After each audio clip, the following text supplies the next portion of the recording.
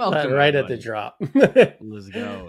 uh, So this is a really fun product. The FPS coin wallet by Brent Braun, who we are going to be interviewing very, very, very shortly. So stick around very soon. for our interview. We're doing this behind his back, so he Tonight. hasn't joined the stream yet. He's not seeing He this. doesn't But even know we're reviewing this right now. no, which is the fun part. You guys are seeing what it is before he comes on. So, but I mean, let's just get into this thing. FPS coin wallet. It's a snazzy little wallet. Yeah, it's a very snazzy little wallet. This is really, really great for, especially if you are a big coin worker, somebody who does a lot of different coin routines. It's so versatile. You can use it for a ton of stuff. I think Brent's tutorial, his instructions are great. He goes over so many different applications for this.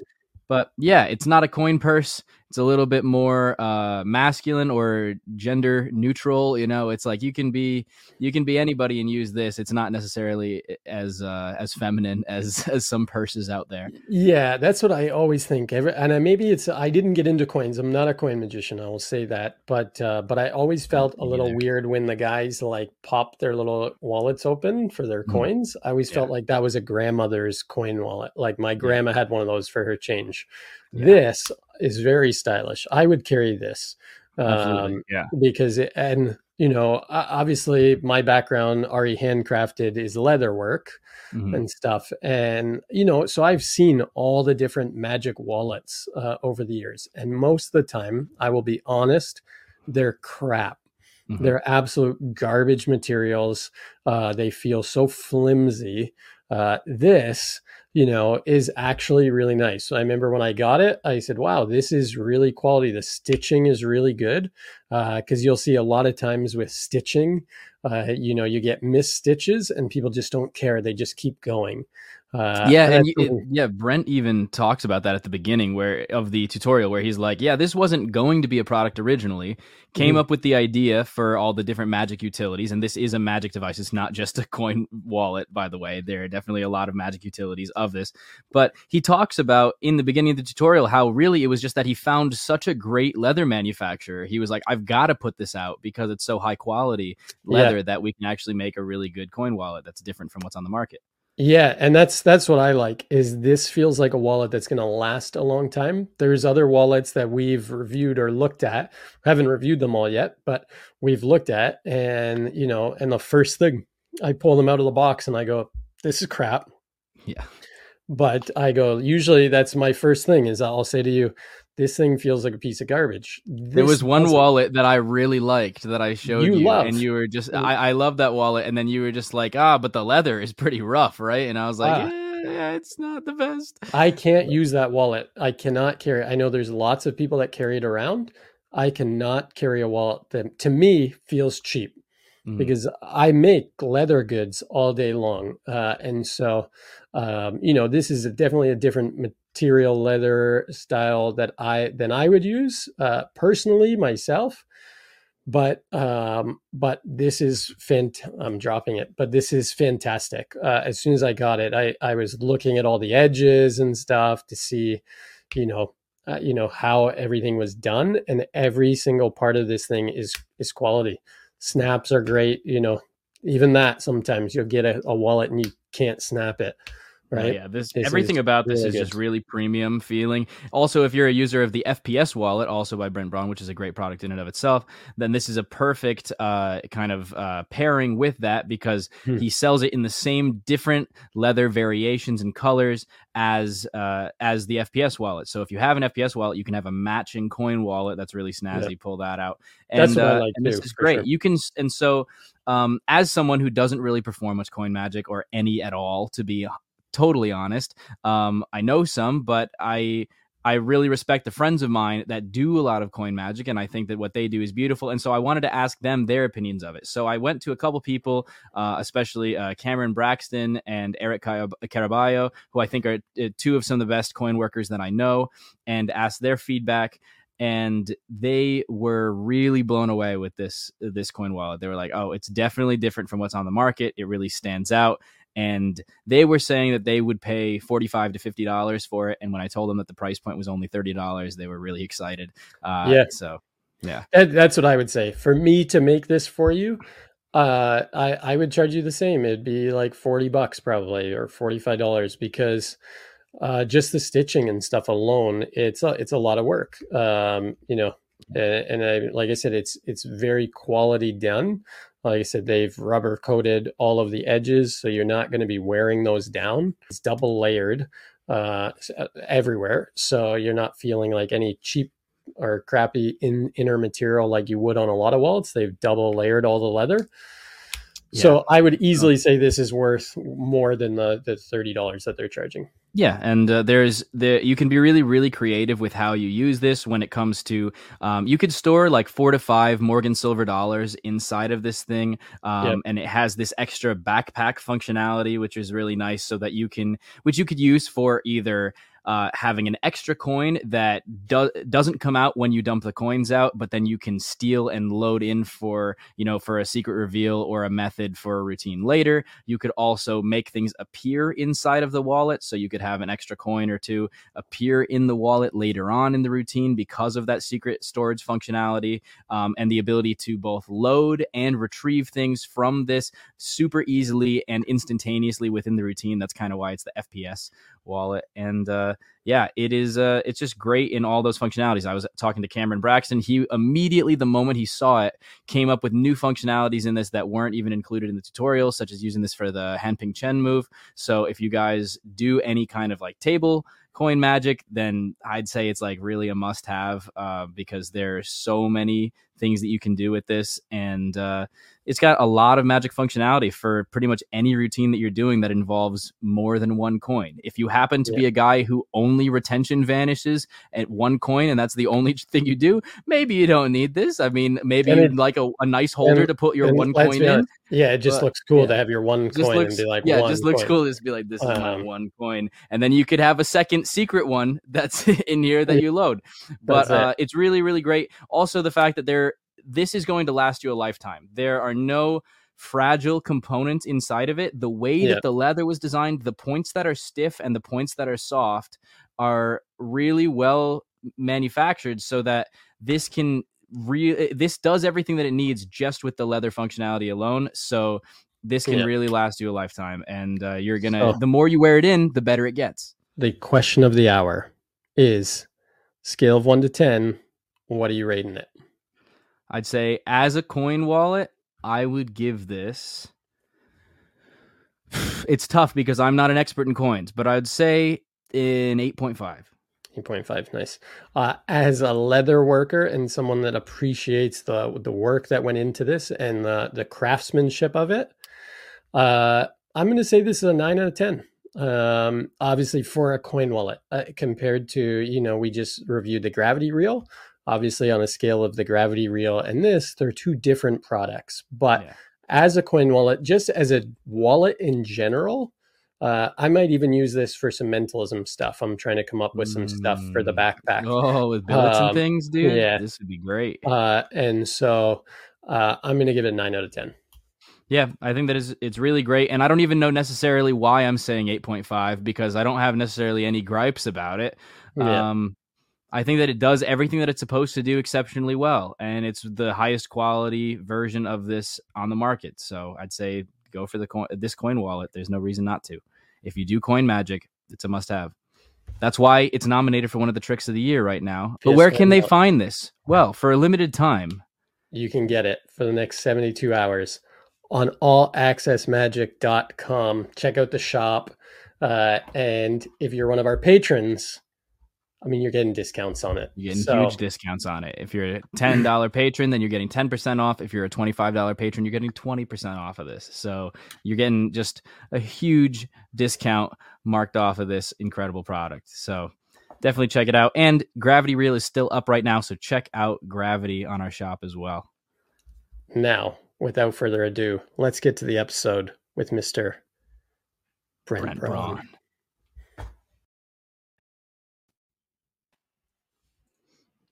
Here we go. What's going on, guys? Welcome to All Access Magic. That's a new little way we're going to start the shows with Behind the Gimmicks. So hope you guys enjoyed that.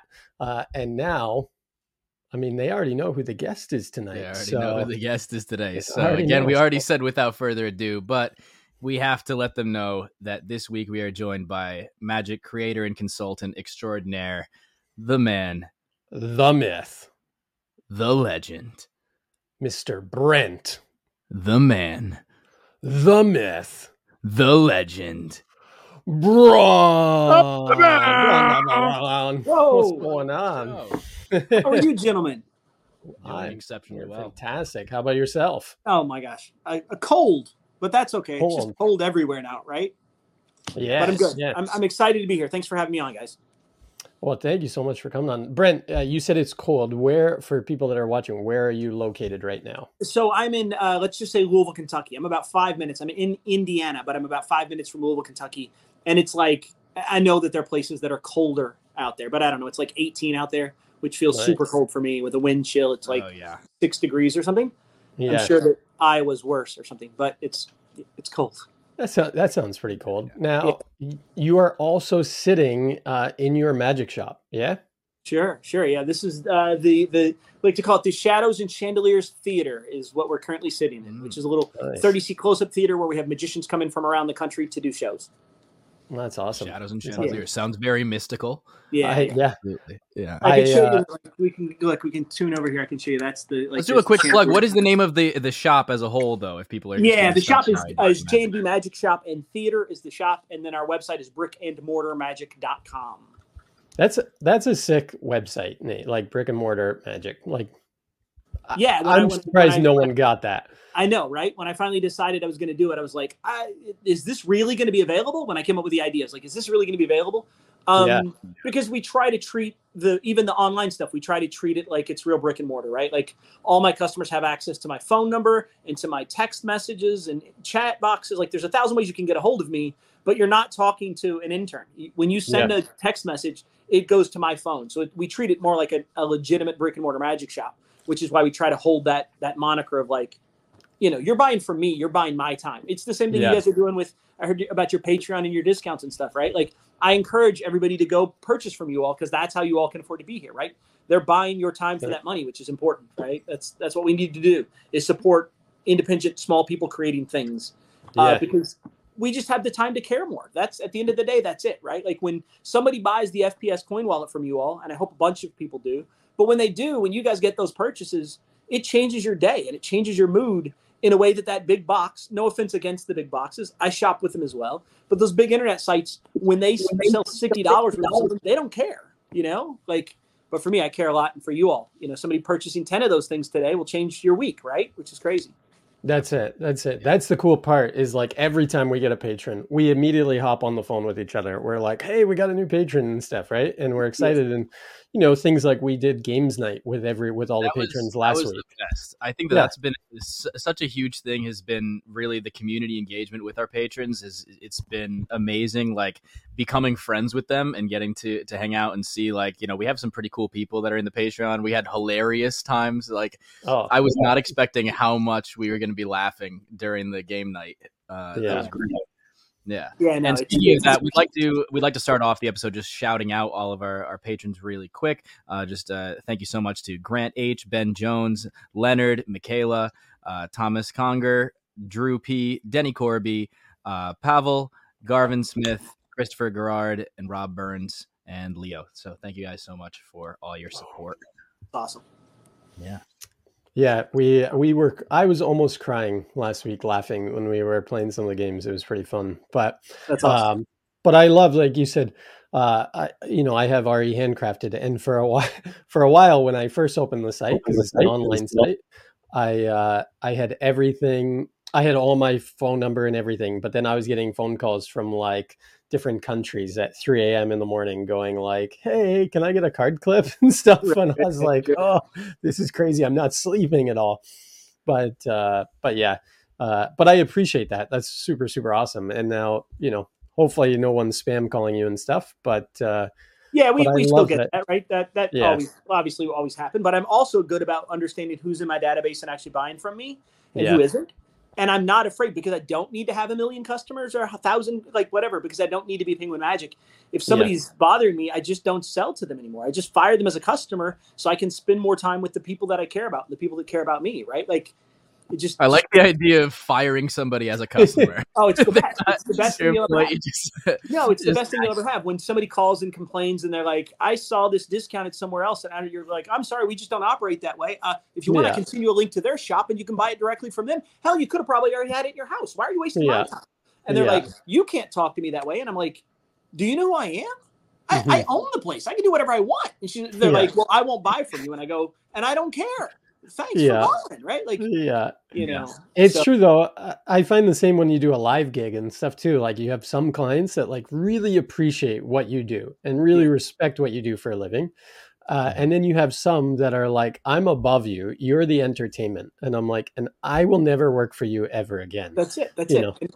I'll take my paycheck and see you later. Right. I do this because I love what I do. I don't love what I do when my customer's a jerk to me, right? I just don't have the time for it. So, and you know, I'm lucky enough that I have those few hundred customers that help keep us open and help support us in a heavy way. And that just means that we can be successful, right? So I don't need, you know, like some customer that's just going to call and waste my time and complain and then buy it someplace cheaper anyway. And then call, like, you know, I just, you know, it's just not worth it. Yeah. And that's the real thing is being brick and mortar is that you have that personal relationship with the customer and that, you know, that, and the thing we talk about now, it seems like a lot of it's curated and it's really good effects, really solid things. You're not like Penguin where it's just literally every single thing on the market is thrown up there and there's good, bad, and everything in between. Yeah, and I talk a little bit about that in my group, right? And that is that, like, when you're a big box and there's a new product that comes out, and let's say it retails for $100 and you're going to sell 1,000 of them, if you decide that the ad copy is bad or the product's bad, if you make the decision not to carry it, it's going to cost you $100,000 in revenue, right? The same product I'm going to sell 6 of, which means if I decide not to sell it, it costs me $600. Look, I would probably sell out for $100,000, guys. If I had that customer base, I'd probably lie to you to sell you stuff also. But I don't have that customer base, so I don't need to. I don't have to sell you something that's not true or lie to you to sell it or say there's no magician's choice when there is, or, you know, I don't have to do those things. I can be completely honest with you. And it goes back a little bit to me to one of the core things that I talk about this in consulting a lot is performers having sort of a mission statement, right? A character mission statement. What does your character want to express, right? In as few words as possible. And very early on, the magic firm, I came up with making better magic. And that's what I stick to. I stick to that core value of, is this decision I'm making right now going to make the people in my bubble, is it going to make their magic better? I don't think it's going to make magic better. Like, that's an impossible, lofty goal to believe that I can do something that makes all of magic better. But if I can make Ryan's magic better by not selling him something that he'll never use or something that'll break or something that's deceptive, if I make his magic better, then he makes my bubble better, which just works better for everybody in my bubble. Because now everybody says, yeah, everything I'm getting here has been helping me become better, right? And then we're all just helping out and being a community there, right? There used to be a magic shop by me, about half hour, 45 minutes from me. They used to do weekly videos of like, this is terrible magic, like, or magic products, right? Cheap products. And I thought they were fantastic because, I mean, some of these things, you know, it's $70 or whatever, and the owner got them and they're falling apart or they don't look like what they look like in the advertisements. And so they were kind of calling creators out going, this is crap. Just so you know, don't buy this product unless, you know, and enough after a little while, I guess enough people were coming at them or whatever that they had to stop doing it. But I love the shop for that. I appreciate it because I was like, you're saving me $70 and then me trying to return this product as well, going, this is garbage. So we do that same thing on our Facebook group, right? We have a private Facebook group for brickandmortarmagic.com. And one of the things I do there is unboxing videos. So I take in the newest product, I unbox it, and I help you understand, is this something you're going to use or is it garbage? And it's amazing how many products I just burn to the ground, right? And say, like, this is total garbage, never use it. It doesn't do what it's just amazing that magic is one of those few sales industries where we can lie to you to get you to buy something and then make you feel like it was your mistake because you thought it was something it's not. Right? Like, too many people go, well, I guess this isn't what I wanted. And they put the $100 thing in their drawer not realizing that the manufacturer lied and cheated to sell it to you. It wasn't your fault, right? Yeah. But we have this sort of adage that we're selling secrets, which isn't true. And then we also have, like, there's just tons of magic manufacturers that are in it just to make money. And I don't understand why they don't. I mean, all the videos I've done where products just simply don't even work. And it was a 37-cent fix in manufacturing. And they don't even put 37 cents more. Like, just say, just care more. Just care 10% more to put the extra 35 cents into each one to fix it. And they don't. It's so bizarre and so hard to understand. So, yeah, it's weird. Yeah, there are way easier ways to make money than to sell deceptive magic tricks that are not good. Like, why? I mean, especially in this community, it's like you might as well just be passionate about it and try to contribute something rather than thinking that you're going to just do it as a money grab. Yeah, and recently we've seen videos, like promo videos, that are designed to show. They create a trick that has multiple methods so that they can show the same trick 3 times in the trailer, and you can't ever catch the method because they're switching the gimmick between each video to prove to you that it's not what you thought it was. Does that make sense? Yeah. It's crazy, but there's this new, I don't know how freely we can talk here without getting in trouble, but I don't care. We can talk as freely as we want, man. I was going to say, have them email me if you want, but there's this product that somebody put out, I don't know, called Flat, which is like the steel ball bearing that vanishes. And it's very clear that it's in his hand and it rolls back and sticks to a magnet on his wrist. But then they show it again from the other angle and it clearly doesn't roll back. And that's because you get like 4 gimmicks, and one of them is a metal ball on a pull that goes up your sleeve, and then one of them is a wrist, and you can't use them all together. There's no way you could sequence them to work right, but all they want is 3 individual clips that cancel the method of the other individual clips so that you'll buy it and go, wow, this is a steel ball that really just vanishes. Yeah. Yeah, right, which it's not. Right? That's diabolical. It's horrible, right? But I totally understand. Like, it's genius and horrible all at the same time. Yeah. It's genius for selling something, for sure. But it's terrible ethically what they're doing. Absolutely, right? They're selling a thing that just can't be done the way that it's done. And then, of course, it comes with a 17-minute video or something that doesn't explain to you how you would use it in a routine. It's like, if you want to use this one, use this one. If you want to use that one, use that one. We've seen a couple bad ones recently, right? We saw, again, have you guys seen this coin vanish called Presence? I haven't. It's a coin vanish that's sort of like Fickle Nickel. But it's 3 feet of thread wrapped around your ear to make a coin vanish. That's all I'll say. What are you doing? I mean, honestly, I feel a similar way about a recent product that's come out that is a watch that its only utility is to vanish a coin. I don't understand. And it's like, the thing is that it's also not a functioning watch. So its only utility is to vanish a coin. And the people that are promoting the product are people who I know many other ways to vanish a coin other than needing this very specific watch. And maybe the watch is great for some people, but I haven't handled it. But just watching the trailer, I was like, what? Like, why do you need this? There's so many other ways to do it. In the group we've been talking about, we keep using #bracelet. Let's be honest, it's not a watch. If it doesn't tell time, it's not a watch. That's true. It's a bracelet. It's just a fancy bracelet. I don't care what you say. And it doesn't even look like it tells time, right? Like, it's supposed to look glossy and black, and that makes it look like a smartwatch. But even a smartwatch that doesn't ever come on or tell time, like, and who's supposed to buy this? Like, kids that like people that don't have sleight of hand skill, so they're not professional performers, and they walk to school with a new watch and nobody's going to realize that their watch never works. Yeah. Like, in the trailer, they're like, oh, if they think that it's under your watch, take the watch off and hand it to them. And then it's like, okay, well, what's step 2 when they realize that this is a fake watch? And right. Yeah, right. Button doesn't work. They're like, oh, that's weird. It's so bizarre. Listen, Scotch Why and does soda. Watch have a dead battery all day, every day? Scotch and soda meets watch might be the silliest product idea I've ever heard of, right? Yeah. Although I do have to say, there's a guy in our group, and I won't give his name because I don't have permission. He does it, but he puts the coin in backwards. So now it's a comedy bit because it's not in the watch. And then when he turns over at the end, the face of the watch is now the coin. Is the coin. That's Hilarious. Actually funny. I think that's the way you use it, right? Yeah. So what you do is you do the vanish or whatever, and then you go, and I have no idea where it goes. And they're really freaking out. And you go, but eventually I find it just takes time. And now they see it there. And it's like, that's great. That's the way to use it, right? As a comedy bit. Yeah. But that's the other thing, right? The watch is also like plasticky and cheap because they're selling it for like $40. I don't know how they do it. I don't know $40. how they manufacture it for $40 and sell it. Right? It's crazy. Yeah. It might be 50, but it's right around that point. Like, no, I remember seeing it's pretty cheap. I was Yeah. like, wow, that's actually really cheap. Yeah. So bizarre. Yeah. Lots of products out there like that, right? Right. And it's just frustrating.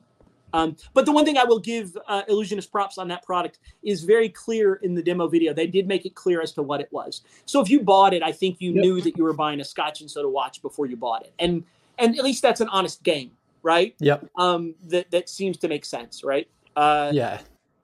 I would say the same. I would agree with that because, I mean, we've watched some trailers and stuff for things to review, and it's like, oh, 100% examinable. And then we're like, no, it's not.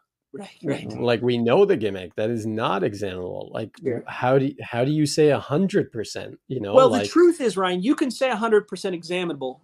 You just have to, with the idea that it's 100% examinable, 100% of people will find the gaffe. But they can examine it. Right? If they can look at it all they want, they're just going to find the gaffe. That's the thing. It's like, it is 100% examinable as long as you hand out 51 cards and not 52, and it's like, well, then no, then it's not, you don't end clean. I'm very interested in our upcoming review on the product that we were both talking about. That's a deck where it says it's 100% examinable. And we're like, no way. This is examinable. But I mean, I'm excited for that one too because it actually looks really, like it's awesome. An amazing effect. But just be more transparent with. I mean, I don't know. Yes, you can have them examine something after you steal away or ditch the stuff that they can't look at. But would you like to say, by the way, when we... Oh, sorry, what were we going to say, Brent? No, I was going to say, I think the proper phrasing for that is ends 100% examinable, right? If you add the word ends to it, then I sort of go, okay, I'll give you the justification that I do the trick, and then to end it, I steal a piece off. As long as that piece is easily removable, and it's stealable, and it's hideable, and it's not a giant thing that I have to sort of... Then I can sort of... and that's... We are talking about a little bit of minutia here, is like what words we can use and how we can use them. But I think just try to be honest with it. When they're showing at the end of the trailer, the thing just happened and they go, and it's 100% examinable. You go, no, these aren't. You didn't show the steal. But if you do the same thing, but I see him steal before he does it, then maybe I'm okay with that. If it says ends 100% examinable, it's just...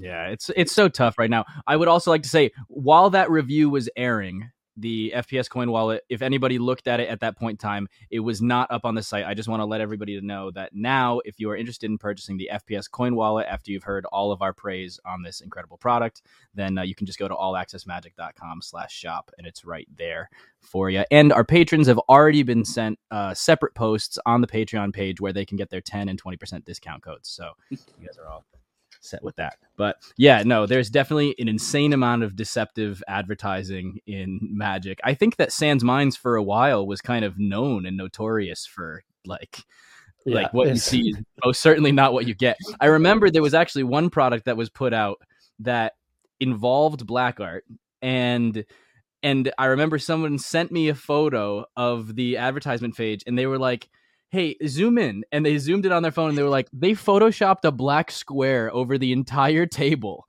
Just so you wouldn't see what the actual mechanism looked like, because it does not look like that in person. But I mean, it's hilarious. It goes back to that fickle nickel thing that was wrapped around his ear. During the entire tutorial, the guy keeps saying, I'm going to show you the exposed angle. And he keeps saying that because there's only an exposed angle, right? Like, the only time you see him doing an angle that isn't exposed is in the trailer, and I assume that's because they shot it 37 times until they got an angle that actually worked. But the majority of the time in the tutorial, he's saying, oh, I'll show you the exposed angle, and he's turning his body sideways so you can see the coin. But he's doing that because controlling a coin that's on 3 feet of thread between your fingers and your ear and hiding it in exactly the right place of your hand just isn't a thing that's easy to do. Even when you've got one lens looking at you. If you have 3 people looking at you, good luck. Like, I don't know how you're ever going to figure that out. But it's like sort of, you can just tell. The thing that I can tell is I can tell as soon as I look at a tutorial on a product, I can tell if it's a trick that somebody created because they're using it in the real world or if it's something they created just to sell. And there's a huge difference between those two, right? And I also don't mean that you shouldn't buy presents, right? Because if you're going to film an Instagram video with it, know that you can shoot it 12 times and one of them will look beautiful. There's a time and a place for all that magic, right? Yep. I just want to make sure my customer understands the time and the place.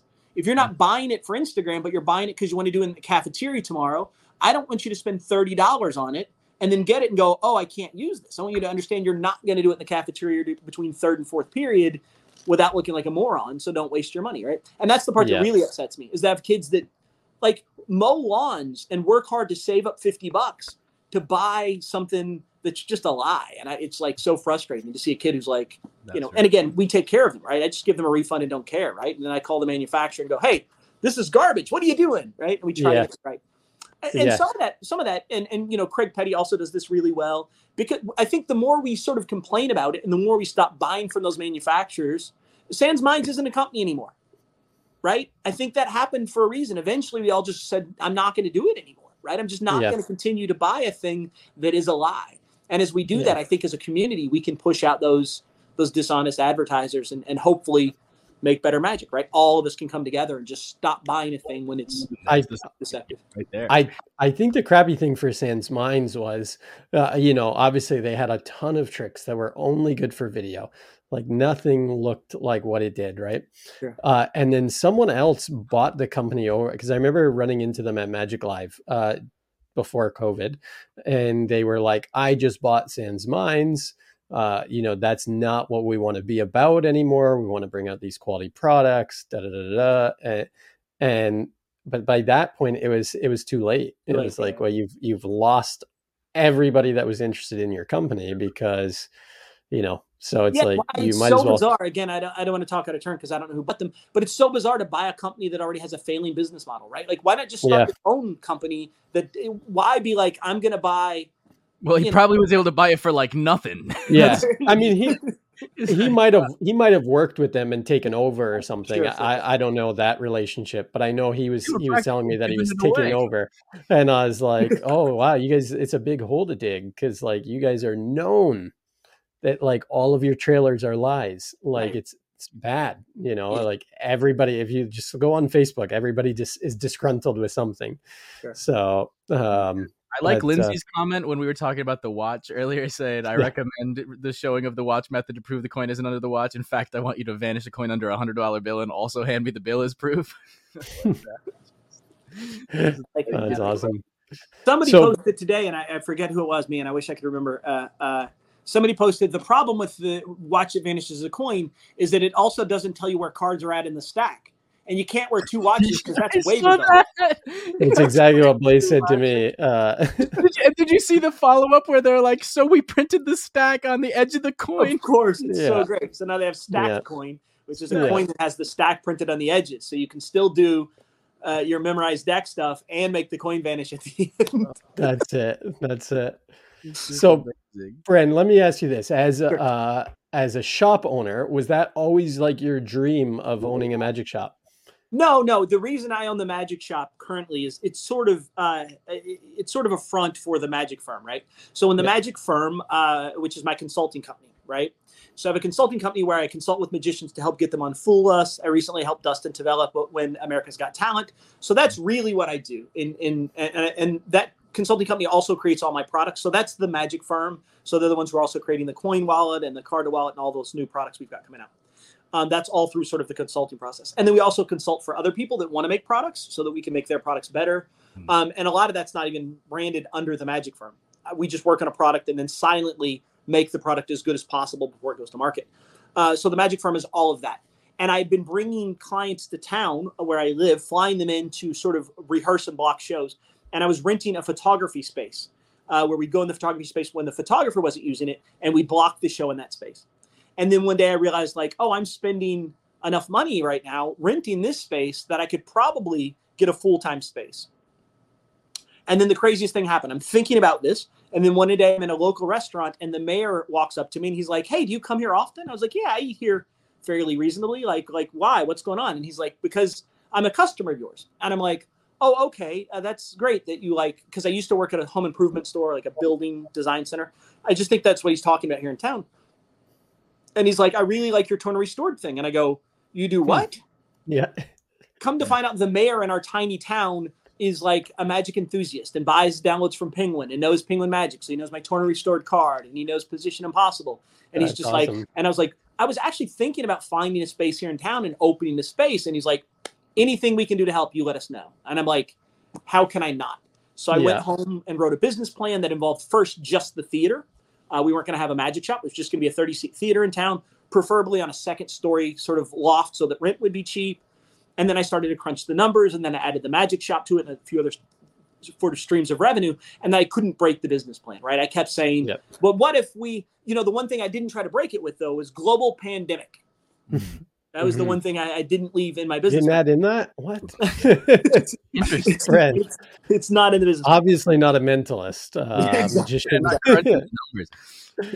So then it just all worked out on paper. And then I started looking for spaces. I found the space I'm currently in. It was amazing. Just so happened that I found it right before a place next door opened, which is like a huge 20,000 square foot barcade with, alcohol and a bunch of like 120 pinball machines in the basement and all the old Mario Kart stuff. So I was like, this is the happening place to be.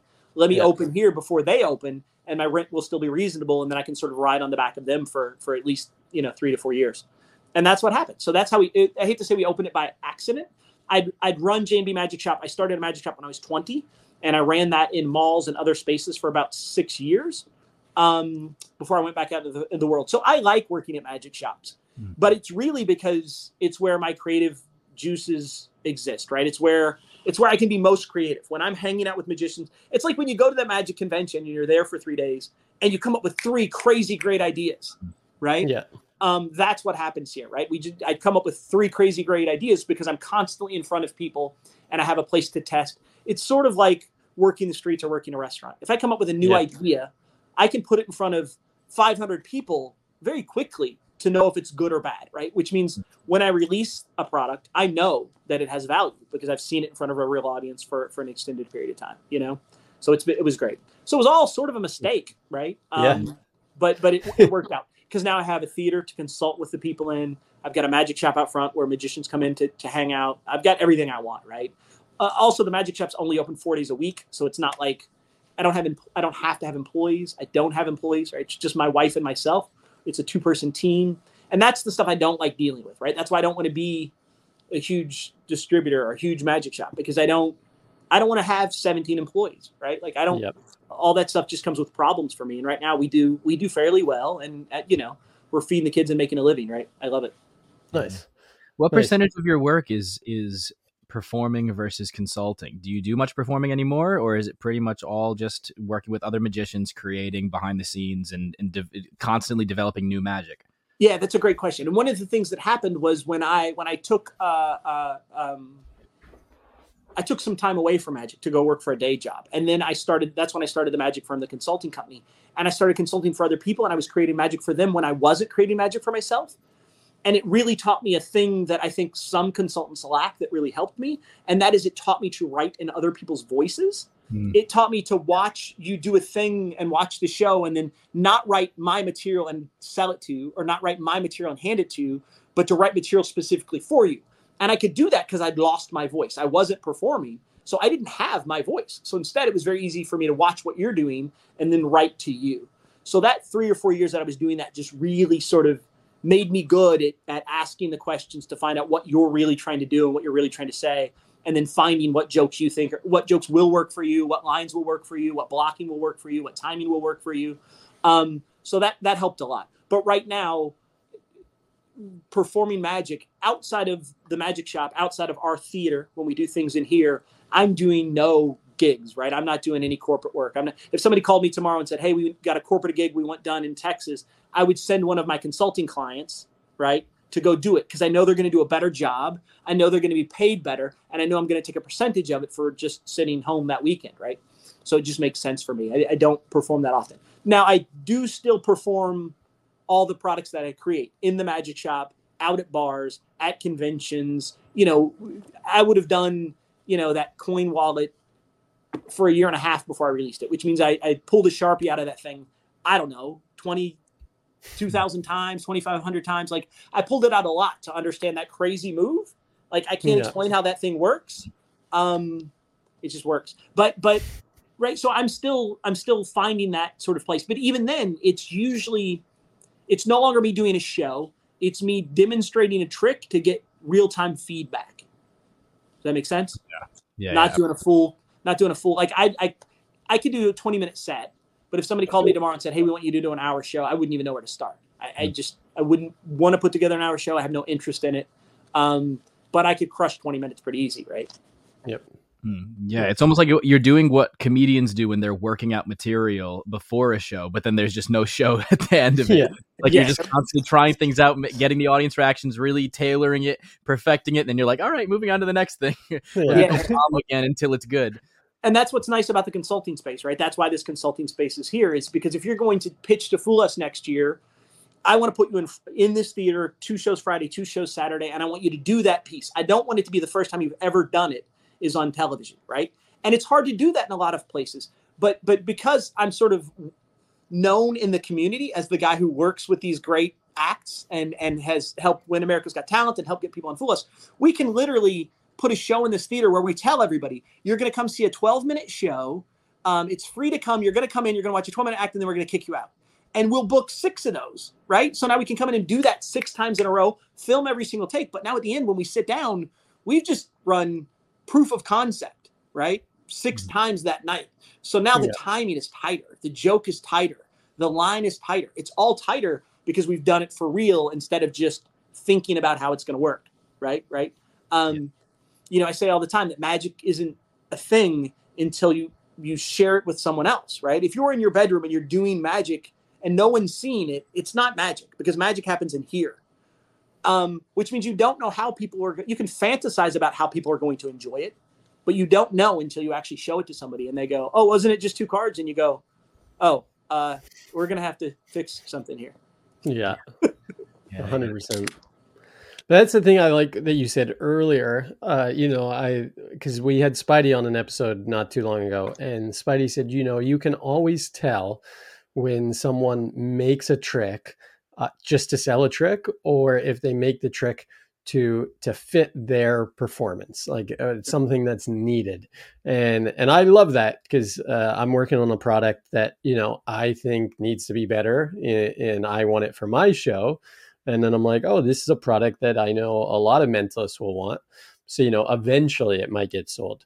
But but with Fool Us, we see that a lot of times too, is that people are building that routine just for Fool Us, and they haven't performed it 1,000 times. They don't know the ins and outs of it. And I think sometimes you can tell that on stage, I mean, they've had some really great acts, but you can tell sometimes like, oh, that's an interesting one. That's been done one time, or I definitely made that mistake. Yeah. I would have most certainly done an act that I had just like performed 1,000,000 times, knew was totally solid in front of audiences, but I was so excited about the methods that I was using and showing them to Penn and Teller that I was like, all right, I'm going to just make this act. And it was the first time that I had really done that act. I mean, obviously I'd rehearsed it a ton of times, but to get that proper audience feedback versus just guessing about how people are going to react to it is a very, very challenge. And once we get into season 5, 6, 7 of Fool Us, all the things that we do as workers are sort of taken, right? You can't you can't do Build to Impossible Location because that was done on season 2. You can't do Cards Across because that was done on season 3. At some point right now, we're in sort of this weird part of the meta of the game show where almost everything you're going to see this year, or a majority of what you're going to see, was created specifically for the show because it has to be in order to stand out from all the stuff that's been done, right? We have to go in and say, specifically, we're going to do this trick, and then we're going to write it for the show and either make it fit the sort of meta of the show, or we have to write it to sort of get attention in a different way. But if you send me your best, very few people in the world are going to send me their best 8 minutes tomorrow, and that best 8 minutes is going to be unique enough to go on this show after 6 seasons, right? It's usually going to feel like something that already exists. There are a few exceptions to that rule, but most of those exceptions have also already been on the show, right? So I would say, how many variations of pick a card are there? I mean, there's definitely 1,000,000 of them, but how many can feel different and not tangential or derivative at this point? I'm interested to see if next season there's going to be any pick a card tricks allowed, because there's been so many of them throughout the hundreds of episodes. Yeah, and there will be. You'll just have to be Spanish. That's the secret to getting on with cards. It's true. It's true. Right? Like if you have a funny Danny voice, to go over there. Yeah. If you have a funny voice and you do Spanish style card magic, then it's a little bit easier. And it's just because Caspian is trying to hit a demographic, and me doing a card trick looks like every other middle-aged white guy in a suit who's done a card trick on the show. So they need some variety there. So if I was Spanish, and I've been working in my accent, they haven't followed. Yeah. Can we hear the accent? Have an accent and do the whole thing. But but yeah. So it's throw on a wig and be a female Spanish magician for your ass. Then you will 100% do the same. So we have, like, last year I had 5 clients on the show, and every single one of them was an original piece we'd written just for the show. Like, think about that. None of them were doing their 100,000 timer. Nobody was doing a trick that they'd done before. Almost every single person on that show was doing, well, that's not true.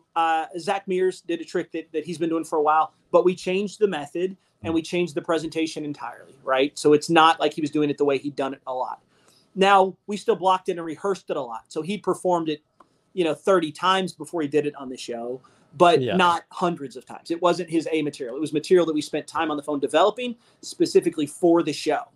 Because you can't get on the show any other way. I mean, it's just really hard to get on without creating new material now, Yeah. Bray says, I'm over here drinking blood. No, just water. Just water. Just water with the red water. Now, I'm curious, Brent, what was the impetus for you taking a step away from magic? Was it feeling burnout, or was it that you have a family and need to provide for them and make more money than a magician does? What was the impetus for stepping away? And did you feel reinvigorated and re-inspired when you came back? Because I certainly, during the pandemic, took a bit of a step away and feel so much more excited and inspired and more confident with my magic since that. Yeah, so I had a magic shop open in a mall, and I was open there for, I'm not good with numbers, but 4 or 5 years. And that means I was running it myself. So I was in that mall 50 to 60 hours a week, right? Every day, except for maybe Sundays. I don't know. But I was in there a lot. And we didn't have kids at the time. So it was like, that was my space. That's what I did. And it was amazing. And then I moved the magic shop to a different location that wasn't in a mall so that I could sort of be home more and figure things out there. And it just didn't work. So I had a huge financial loss in my third location. I had a huge financial loss, and I just walked away. I was like, I'm done with it. I don't want to develop anymore. So I took the next year off and developed and filmed. I essentially had been filming over those last couple of years, videos of me and uploading them to YouTube as unlisted videos. So I had hundreds of my ideas posted in these unlisted videos. So then I created Dex Lies and Videotape, a video notebook, which is where I went through all those hundreds of ideas I had. I took 12 of them that I believed, and I produced this video of me teaching those tricks, this DVD. And I self-produced all of it, and it's horrible production quality. But this is around 2001 when nobody cared, right? 2000. That would have probably been produced in 2006. I don't know. I'm not good with timelines again. But I produced that. It did really well. It sold well. And then we got pregnant, and I was like, I just don't want to be on the road. I'm burnt out for magic. I don't want to do it.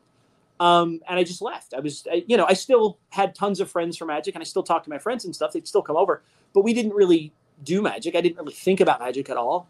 So then I just got a weird thing where I sent out my resume to a bunch of people and said, hey, I might be looking for a job. And a buddy of mine called and said, this is the guy you need to talk to. I just scheduled lunch with you. And I sat down with this guy who runs this home improvement store, and he's like, I'm the sole independent owner. I do this. And I saw it as a place to get an education, right?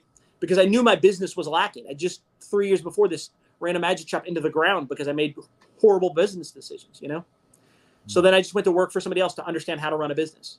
And after 3 or 4 years, I was the retail sales manager there.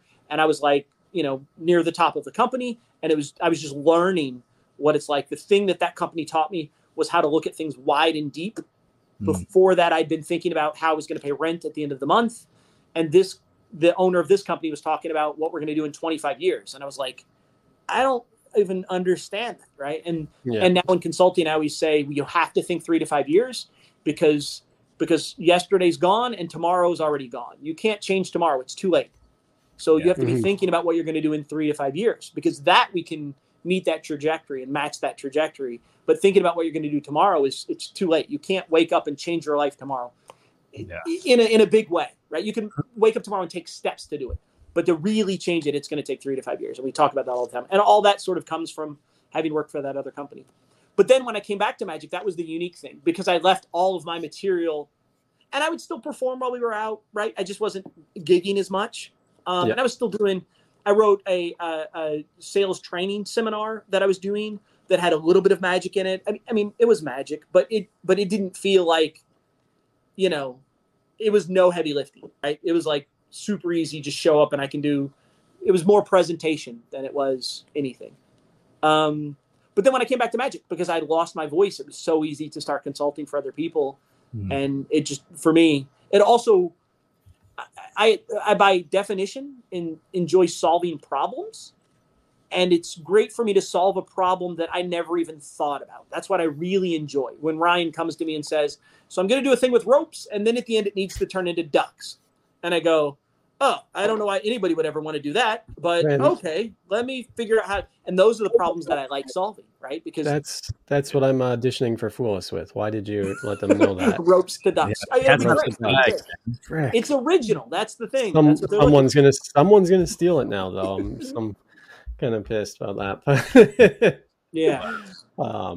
But so it was a little bit. I mean, the real answer is we got pregnant. It was a little bit of burnout, and it was a little bit of I thought I'd failed in Magic and just needed time away. I needed time to sort of let my brain exist and to educate myself more in business, because the shop didn't fail because Magic wasn't good. The shop failed because I was failing on the business side of things. So I needed an education, not in Magic, but an education in business. Yep. That's really great, though, because I feel like, I mean, I've said it a ton of times, a lot of magicians have only ever done Magic, right? And then they're not doing well in Magic, and they're wondering why, right? And it's because they have no other life experience other than school and Magic. And then it's like, and now with things like social media is like, we need instant gratification, right? So it's like, why am I not booking all of these gigs? Or why am I not getting the same gigs that guy's getting for, $10,000? And it's like, whoa, let's go back, And so I really appreciate, I'm going to say this, I'm going to do this for this one. Let's say, oh, right. Yeah. Okay. Well, give me, okay. Gold nugget. I'm going to say that's a gold nugget, Brent. I'm going to say, and only because you went outside of your comfort zone to educate yourself more, to then become better at what you wanted to do, which I think is so important. I think a lot of people don't do that, and I'm going to say this, we've set up now with Audible, right? And both of us, I'm constantly like, oh, there's a new book I want to listen to and stuff, because this person is better at business than I am. And so hopefully I can take a gold nugget from them to make my business better. And I find like so many magicians, and actually one of our mutual friends, Denny Corby, he was the guy that got me into Audible, and he's like, read this book. And as soon as I did that, I was, hooked. And it changed my life and how I think about things. And I thought I was already half decent at business. So the book that you were talking about was your first one on Audible, The Third Door? The Third Door, yeah. Yeah, great book. And I also, something that immediately popped into my mind with what Brent was talking about, with the idea of mapping your life out 3 years out at least, is so important. And there's a book that I just finished. The most recent one that I finished on Audible was Vivid Visions by Cameron Harold. And it's really, really great. And he talks about how he transformed so many different businesses, being brought in as a business consultant. He also is the CEO of multiple businesses that are, billion-dollar companies. But he also was able to bring up the revenue a huge degree with different companies and allow them to set themselves apart by mapping out where they wanted to be in 3 years. And that's kind of like the same parameter that he always talks about, is like, you have to make a vision for where you want to be 3 years out, because he talks about a thing called a BHAG. He's like, you've got to have big, hairy, ambitious goals. I think is like what he talks about. And it's basically just the idea that it's so out there that it seems almost impossible. But once you have this very solidified vision of exactly where you want to be in life or where you want your business to be, then you can start working backwards and then implementing those steps on a day-to-day basis. And there was another guy, Brandon Turner, that I was listening to, and he was talking about the MINS. So you have your vivid vision, and then you have your MINS, which is what is your most important next step. And he kind of lives his life that way. So yeah, if people are interested in checking out Audible, we have this site. You can go to audibletrial.com/magic, help support the show. You get a free trial and you can listen to some incredible audiobooks. Are there any books that you've read or listened to recently, Brent, that you really liked that felt were inside? Not outside of the magic realm, really. So most of that experience for me is now coming from real world experience, right? Like, so there's a book in magic I've read called A Book by Anton. That's one of the best books I've read in the last 3 to 5 years, right? It's just really good at sort of changing my perspective on a lot of things. That's a magic book that has 5 or 6 tricks in it. I don't know how many, but it also has like theory, but the theory's not sort of based in theory essays. It's sort of based in, here's the reason I do this trick. And I ask her name first because I need this information here. Like, it's very practical information where you're like, oh, I get it. I understand that concept. It's not like, strong magic where we're talking very deep concepts about it's very specific. This is the reason I'm making these decisions when I'm putting together these pieces. And it's inside of the piece that makes it really good. That's been one of my favorite books I've read recently. Past that, no, it's to step back a little bit.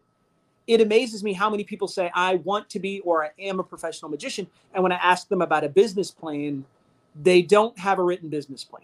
They don't have a written marketing plan. And they don't even understand why they would want one, or that it's a thing that even exists, right? So my thing outside of that would be like go to your local SBA, a small business association or organization or whatever's near you, and say, hey, here's who I am and here's what I do. Who can I sit down with for free to help me write a business plan? And what they very quickly understand is that if you want to make $100,000 a year being a magician, it's very easy to do math. You need to do one show for $100,000, or you need to do 1,000 shows for $100. But when you tell them that, I think that they don't get that perspective, right? They've never even broken down how many shows they need to do a year at what price. And had they done that, the rate would go up immediately. When you realize I can only do 100 shows a year and I want to make $100,000, I have to charge $1,000 for anything I do. And it's not being cocky. It's not being like, there's some of these guys who go, I don't leave the house for less than $5,000. It's not being that. It's just that you have to know how many donuts you have to sell to pay the bills at the bakery. And it amazes me how many people don't put that work in, right? So most of the stuff that I've been in since we opened this brick and mortar shop for the last 3 years has been that: writing business plans, writing goals, reestablishing goals, and sort of mud hands in experimentation on what does it really take. Marketing, right? But even then, I've got the other thing you'll find at the SBA or the small business associations near you is somebody who works in marketing and really likes magic. And now I sit down and actually have mentors in marketing, right? Who charge a lot of money to sit down and talk to the local bank, but they sit down and talk to me for free and do the same thing over coffee because they like me. And that's just local networking that's huge. And that's what I've really fallen into in this small community space that we're in now, because it's just so helpful to have a banker and an attorney and a dry cleaner and a donut shop all in my sort of local bubble. So if I need anything, we can do tricks and donuts here in the theater one night, and my bakery will just sell me donuts for free because they know I'm going to promote their bakery, right? And that sort of organization is what people I think I miss out on. But more importantly, just write a business plan, right? Go onto Google and type in, templates for business plan and crunch the numbers and fill them out. And you'll quickly realize I'm never going to make a living. Right? Yeah. Or if I want to make a living, here's how many shows I need to do. And here's what my rate needs to be. And that pushes you away from this sort of thinking of you want to book a magician? What's your budget? That's all sort of, for me, so antiquated, broken thinking to be like, I do shows for some people for $12,000, and then I do some shows for $120, right? For me, it's just a bizarre thought. I think that we actually have some disagreement on that. Oh yeah, that's an interesting thing. Yeah, I'd like to kind of break that down, because I think that in some instances, because Ryan and I have talked about that a lot recently, with like corporate clients and the idea that like, well, obviously you're going to charge a totally different kind of amount depending on if it's a family friend that wants to book you for a birthday party versus, a corporate client or something. But establishing rates that obviously if clients were to talk to each other, then it's not like you're giving them wildly different things. But also, if you don't find out their budget, then are you missing out on potential money that you're leaving on the table? So potentially. But if your business plan is designed to make you $200,000 a year, and you're meeting that by charging everybody $2,000 a show and doing 100 shows, do you care that you may have left money on the table? Because the truth is, if it's about money on the table, don't buy Starbucks coffees twice a week. That's what you're leaving on the table. If we're really going to crunch down to one specific thing, but I'm also telling you, you will get hung up where you charge. Now, let's be careful.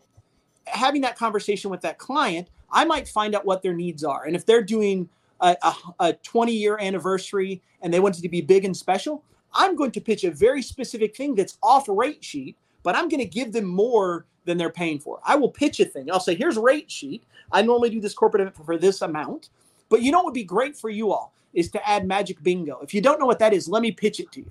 And then you pitch Magic Bingo to them and charge an extra amount of money for that because they're getting something special that's off sheet. I have no problem doing that, because now if they talk to their other client, the other client goes, oh, they didn't charge us that much. And he goes, well, hey, did Magic Bingo for us. It was amazing. That's why he charged it. And now all of a sudden, at least I can justify those prices if anybody ever calls me back. What I have an issue with is making it hard on a customer, right? Like, when's the last time you bought anything and had to talk to someone on the phone? Right? It doesn't, like, I can't remember the last time I had to buy anything and actually had a conversation with somebody on the phone. Like, it's super bizarre. Which means if somebody has interest, I want to immediately send them a rate sheet and qualify them and book. Like, I have clients that are booking shows, like no contact shows. Here's the rate sheet, click the box, put in a deposit, and all of a sudden they get an email that said, you just got a deposit for this show. Here's the date. Now, once they get that, they reach out, but there's no tension. They reach out and say, hey, I saw you just booked this. I want to confirm some details. That's where you can upsell to an additional thing if you want to. But I've always just been a fan that if your business plan works, you don't need to overcharge someone ever. To me, I can't think of another. I mean, there are other businesses that do it, but I wouldn't walk into a burger joint and the guy be like, "Oh, you got nice shoes. Burgers are $16 for you." Right? It feels sort of super weird to me. And again, I know that there are people that are hugely successful with it. I totally agree. I totally get it. I was going to say, I would agree and disagree at the same time. I 100% understand. I do magic or mentalism full time for a living. And someone said to me the other day, do you have set prices? And I do have set prices, but I always want to have a phone call with my clients, because my clients, I end up becoming friends with. Sure. And Spidey's a guy who, we disagree a lot on booking magic and stuff. But I was staying at his house and he heard me on the phone with one of my clients and said, I know why you do all your own phone calls and everything, and why you hop on the phone instead of an email. He said, you're incredible on the phone with these people. And so I went through, and just last year I would have missed out on $50,000 if I didn't know what people's budget was and stuff. And I'm very transparent with people, and I always tell them that I'm very transparent with my prices, and here's what you want. If one was for 1,800 people a few weeks ago, and I'm like, okay. And, and they said, our budget is higher. So what can you do? And so we went above and beyond with the budget that way. But I saw Bryce said, the question of what is your budget is a question that can come up later if necessary. Imagine if you went to a mechanic and they asked you what your budget is for getting your car fixed. I disagree with Bryce's comment. I don't think it's necessarily the same. I don't think it's like going to a car dealership and wanting to buy a car. You're not going to fix a magician or a mentalist and say, we want a better one, so what's your price? Right? And people shop around with mechanics all the time. You go to a mechanic and go, this guy may not be trustworthy. Let me go and find another one.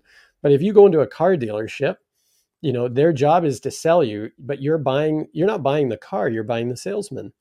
And you have an in-person interaction with that person. that's the only way to buy a car, unless you're buying it online or something like that. But you go to a dealership to deal with the salesperson. Sure. And I worked in car sales for 6 months. And that's what they said all the time is people aren't buying the car, they're buying you. And if you are genuine with them and help them out and show them things that they didn't know, then that's great. But I would say, and Bryce says service versus product, but but at the end of the day, you are a product to that person because they are shopping around. Let's be honest. People go online now and go, oh, I sent emails to 10 different magicians or mentalists, and I want to see who comes back with the best price and what they're willing to offer me. Right. So that's all I would say. I mean, I think that there's the car dealership analogy sort of falls apart in that if you bought a car, right, if you bought the 2020 Lexus, right, for $45,000 for me and loved it, and then your friend came in the next day and bought the same car, same mileage, and paid $15,000 less for it, how do I justify that, right? That's the difference. Which means all I want to do is say, you know what, this is a $35,000 car, but I can get you cruise control, and I can get you air conditioning, I can get you the stereo, and I can get you $20,000 worth more value, and I'll only charge you $15,000. And now when you and I talk later, I go, man, I paid $20,000 less for mine, and you go, yeah, but mine's got undercarriage pinning and cruise control, and now all of a sudden it seems just that way. Right? And I would 100% agree. You always have to be upselling yourself and making it special. And I always am making every show I try to do unique to that customer, so that if they ever said, "Oh, well, I had a friend that booked you, and it was this much," right? It's like, well, but I did this for your friend, or I did this, or you guys are getting this, right? Yeah. So I think that's important, and I am always telling people. Every show is custom. I should also mention that rate sheets never talk about, or the rate sheets I work with never talk about hours, right? It's not like you're booking me for an hour. You're booking my low tech show, my medium tech show, or my full tech show.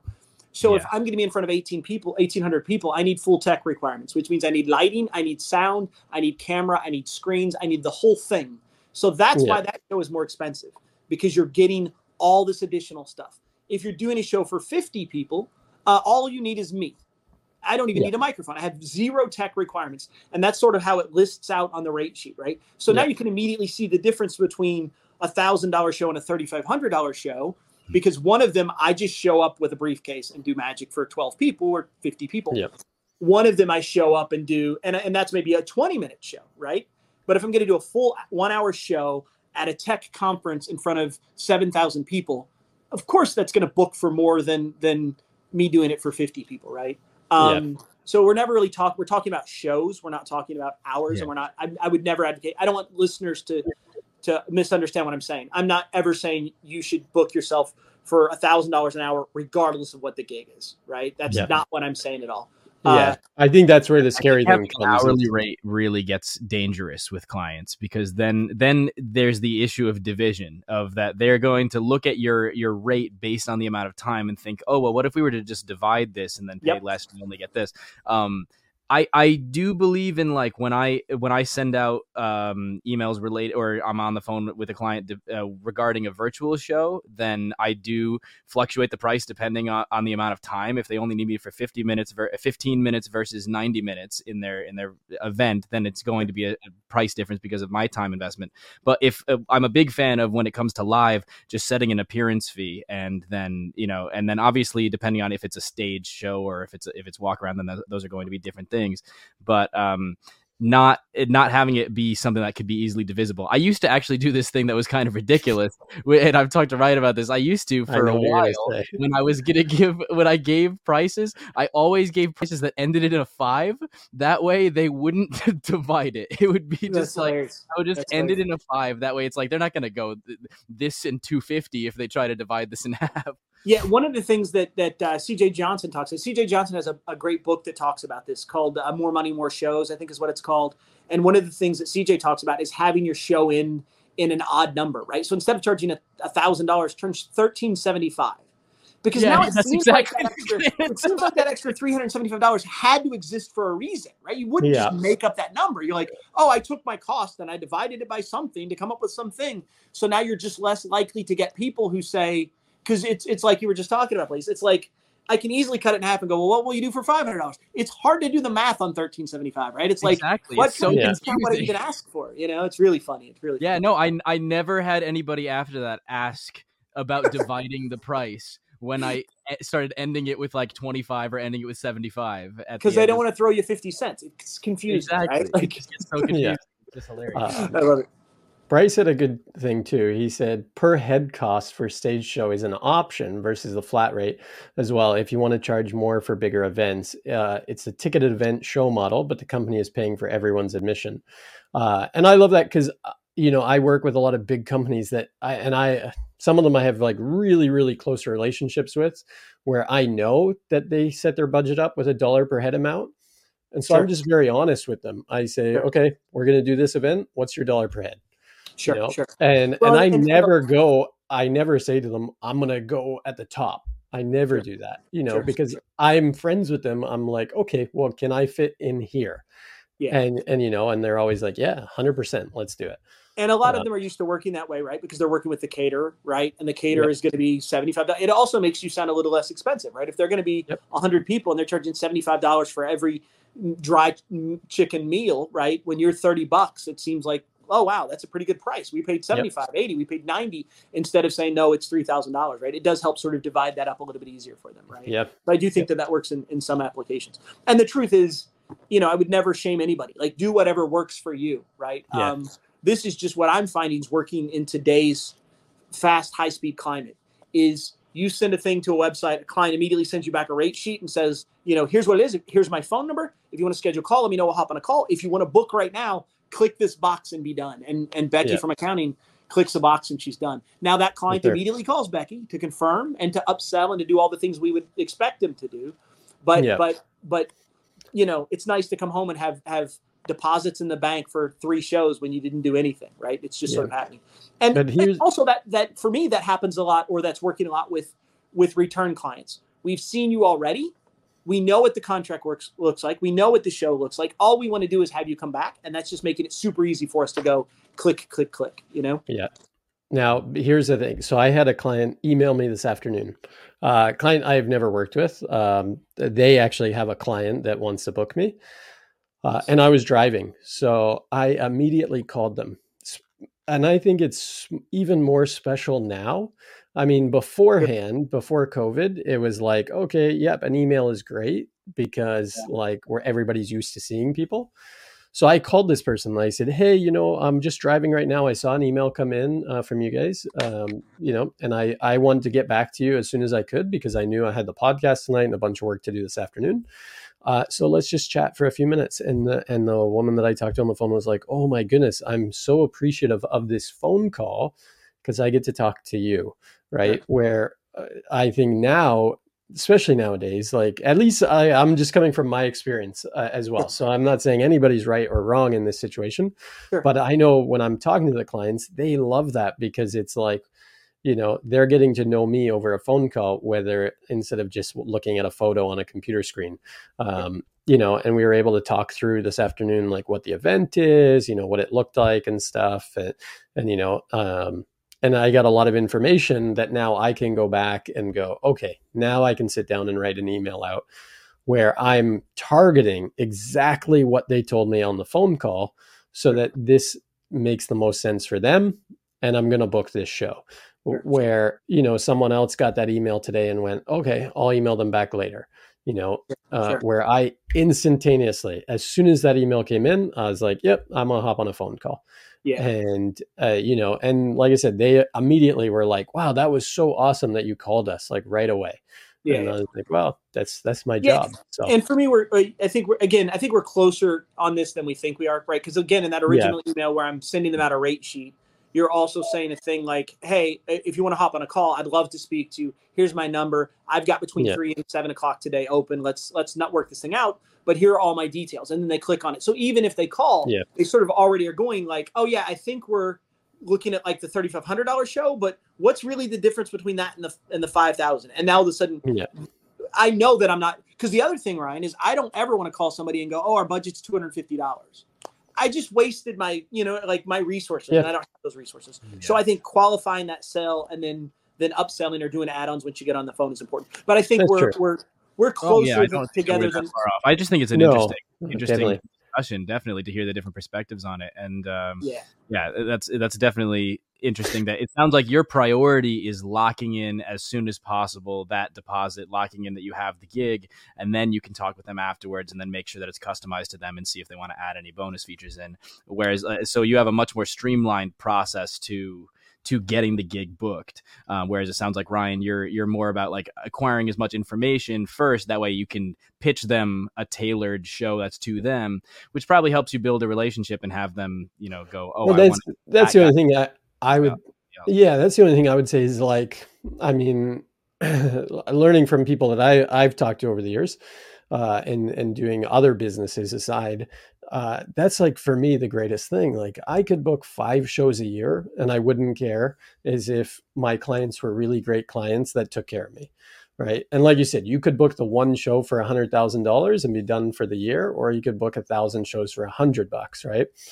But I've got clients where I go golfing with them. They send me Christmas gifts and stuff. Yeah. Or, like when I got married, I was like, oh, this client has to be at the wedding, Right. and it's like, well, because they're going to continue booking me for the next 10 years or 20 years. And they're the ones that are going to tell friends. Sure. Where I find a lot of times people, and I'm not ripping down the streamline. I don't know. I just grew up in like a small community, so everybody knew everybody, right?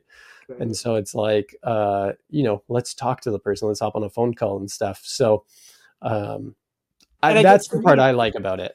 Yeah, I guess for me that because you're right with relationship building. That's the most important thing you can do in any of these is build relationships. Yeah. And for me, that sort of happens more on the back end, right? So after I've come out and I've done this show, then 2 weeks later you get a thank you basket of a photo and you and I together that's signed, and it comes with a dozen brownies from the local bakery. Like that's sort of the thing that we're doing on the back end, right? Yeah. But it's important. Literal brownie points. Exactly. I love it. But every client you have to care about and appreciate that they booked you, and make sure that they understand you appreciated them. And for sure. That is super, super important. And we're still doing that. We're just doing it in a slightly different way, right? Yeah, I see that we have a few people that are listening in the Discord stage. We have Ethan and we have Bob and Jim. We had Cedric. We had Chris. If any of you want to call in and ask Brent any questions live, then feel free to just raise your hand, and then I can add you into the call, and we can have a live discussion if you want to know. But I think that Bryce had an interesting point about how do you overcome a company wanting to talk about walk around magic in terms of hourly cost.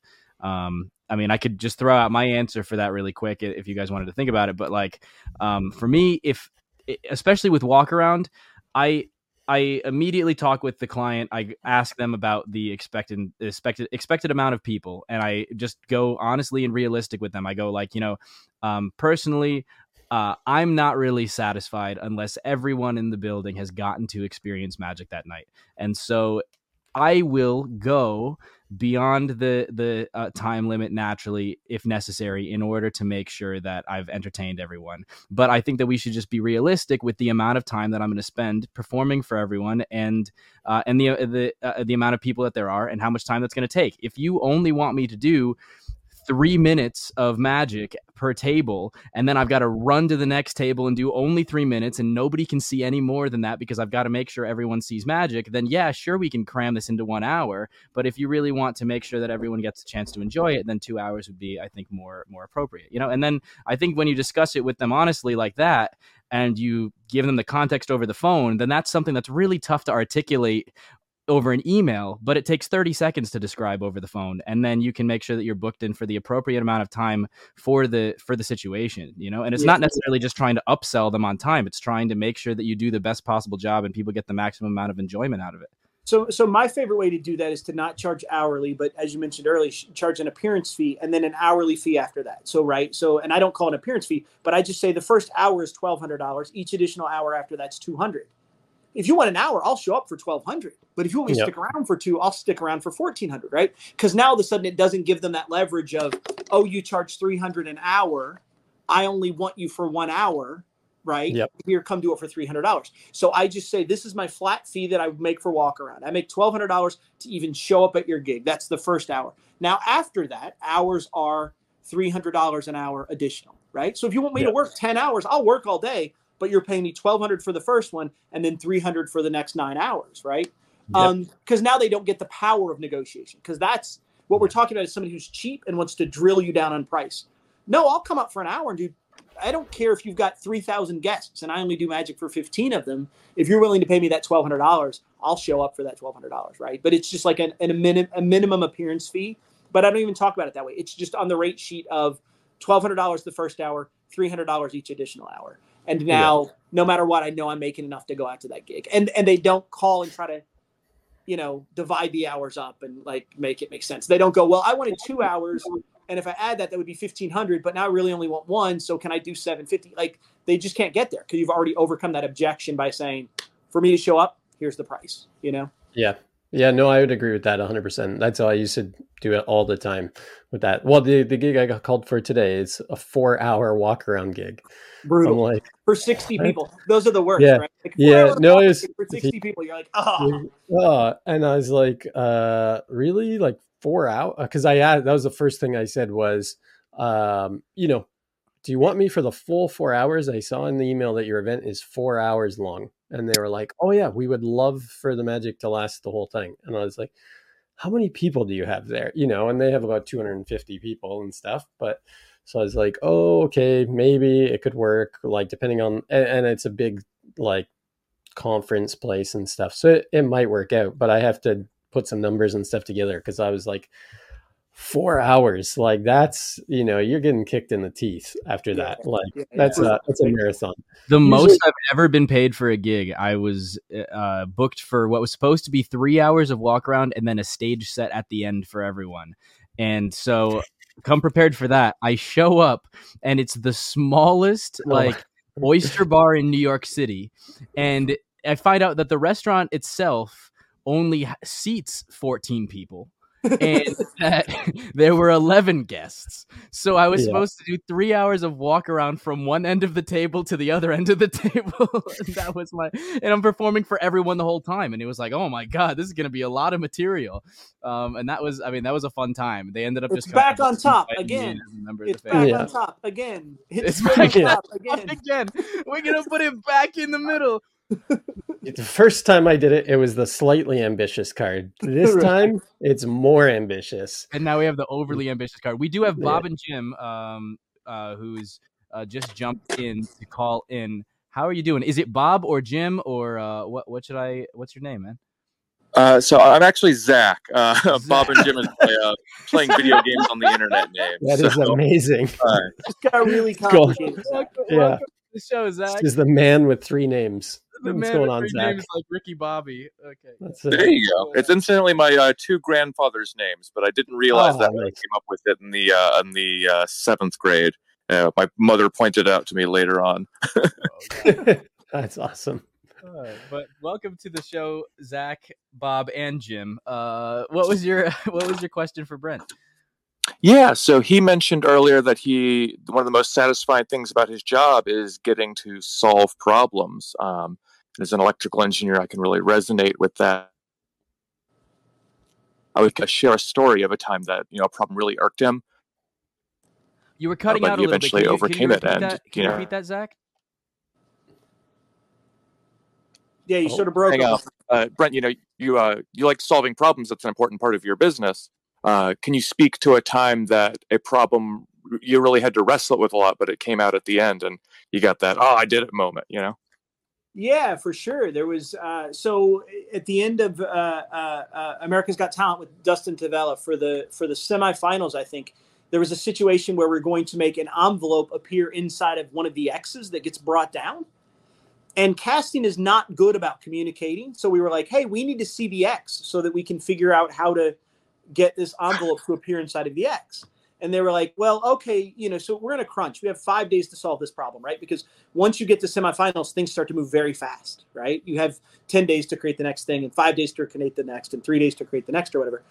So they production kept putting us off and said, you can't look at the X, you can't look at the X. So we didn't end up getting on stage to look at the back of the X and have it brought down until like Sunday. And I think video rehearsals were on Monday, and Tuesday was the filming. And we had no idea what we were getting into. We had a great method for everything else, but we had no idea how to sort of solve this problem. And then when we got into the theater, luckily I had sort of brought Daniel Garcia onto the team. Super incredible creator, super incredible thinker. And as soon as we got into that space, we had no idea what we were going to do. But as soon as we got in, we just both looked at each other. We got a ladder, and like 5 minutes later, we'd solved the problem, like instantly.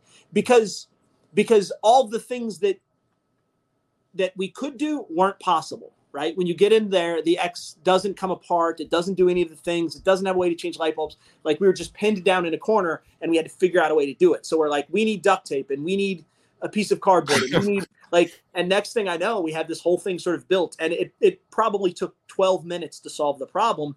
But in that situation, it was because there was only one solution, right? Like, once we got in the space, there was only one solution, and that solution was very obvious.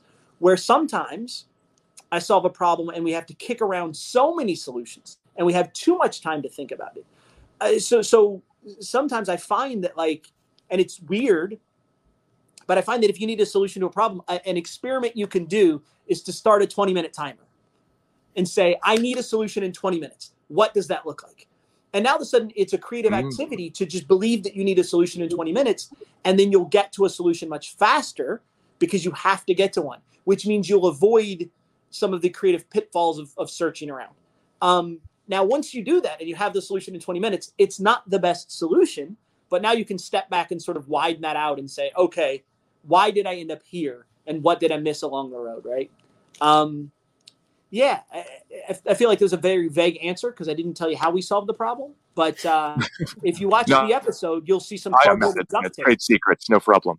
Yeah, for sure. But if you watch the episode, if you watch the performance, right there. Thank you for sharing that.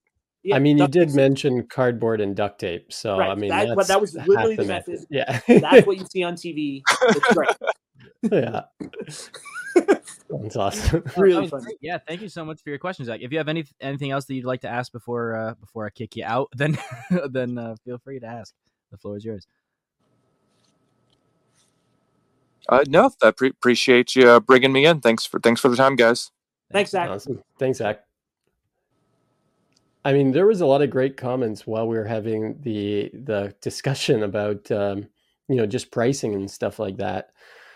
I think to wrap up that discussion, Ryan, I think the important thing to do is figure out how much money you want to make, divide that by shows, and have an average cost per show. Doesn't mean all shows need to cost that much, but that's going to be what's going to help you. Creating that business plan is the step that I see most magicians failing. When I have people who've been doing this for 2 years and they come in and I go, how many shows are you expected to do next year? And they're like, I don't know. Like, I just hope some people call me. That's not working, right? No, 100%.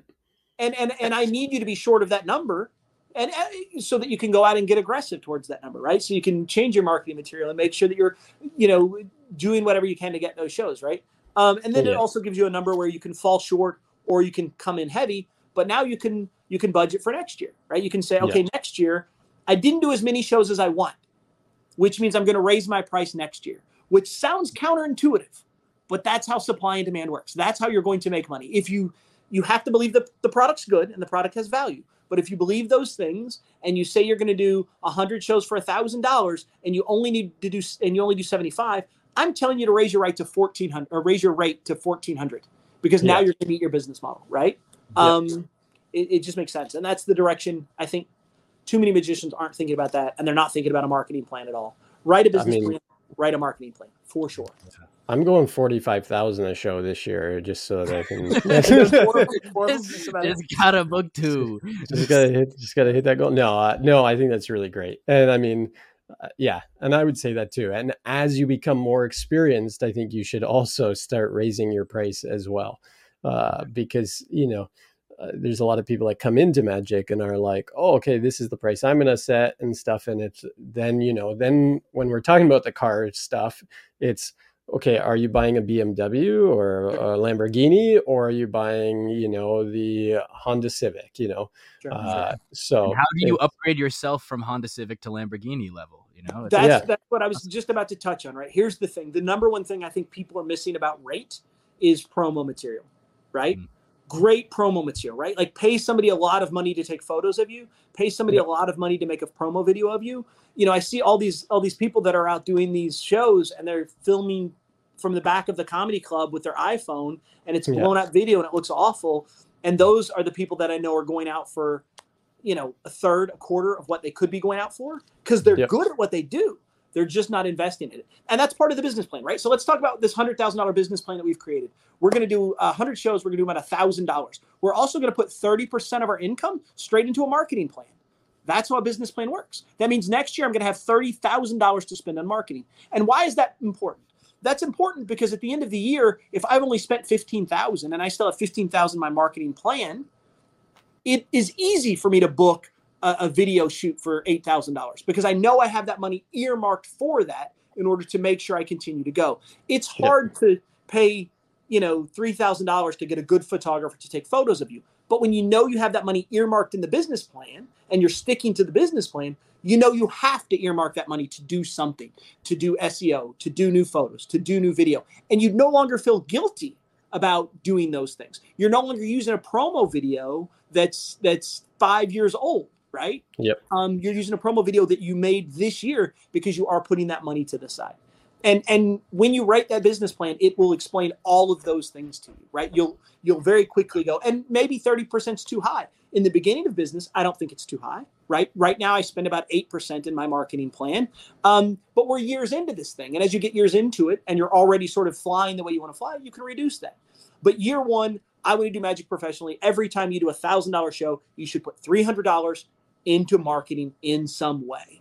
And then very quickly, you'll be able to upgrade that game of promo, of website, of all the things that prospective customers are seeing that, to be honest, I would say 8 out of 10 magicians' websites look awful. Their promo looks awful, right? It just doesn't look good. So as soon as you step it up, man, it's so much easier for somebody who's playing a serious game to see the difference between booking you for $3,600 and booking that other guy who has crappy video for $1,200. It's like not even the same thing at all. That is the Corolla versus Lamborghini scenario. That's it. Shiny rims. That's the only damn difference. They both get you where you're going. And the truth is the Corolla is probably a better car because it's more efficient on fuel. And in the long run, it's like more roomy headroom. Like it's easier to get out of. The truth is the Corolla is probably the better product. Like dollar for dollar, it's probably a much better buy. But boy, is that Ferrari Lamborghini shiny, Yeah. 100%. Oh yeah. 100%. There was a couple other comments that came in. Actually, Tigger asked earlier was about have you guys ever performed and had someone give you a tip? All the time. And actually, I've been personally lucky in that throughout my magic career, that's been kind of a stepping stone for being able to increase rate. As I've had clients that have been generous enough to go, I'm going and it's flat out tell me I'm going to pay you this much more. And you should start charging more from now on. And so then that's just continually happened. And so I've then raised my rate at that point and been like, okay, I guess I, deserve to be charging more than this. Also, it's very arbitrary. I mean, like, what your rate is. If you set yourself in a certain price range, it's kind of like it's really whatever price you give is what you deserve, at that point. I mean, obviously, if you're inexperienced, you shouldn't be, charging a ridiculous amount. But it's also like, it's so arbitrary because you'll see that a lot of the people that are making the most money in magic aren't necessarily the best magicians. They're just the people that had the courage to add a zero to their price tag. Absolutely. And usually have a good suit and great promo, right? That's the Lamborghini, right? They're not a guy wearing a $200 suit when they show up. They're not a guy who's got promo videos that were filmed from the back of the theater, right? It's very easy for us to spot somebody successfully by looking at their suit. It's very easy to understand somebody who's successful by looking at their venue. The other thing we should talk about in promo videos in general is that don't film Instagram magic in a promo video. If you want to look like an Instagram kid, great. Show me a bunch of visual things. But then I immediately go, oh, my nephew does magic too. He has those to camera shots. And I'm not saying you can't do 1 or 2 B-roll camera shots. But what you really want to do is show people, guests, having a good time. Way more than we want to. We don't want it to be about you. We don't be like. And again, these are things that a marketing plan and the local person that works near or in conjunction with your small business administration or association, they can immediately tell you, right? Don't ever play to camera. right? But that's all based on your sort of marketing archetype, and a bad boy will look at the camera, but just at the end to give it a little wink and a nudge.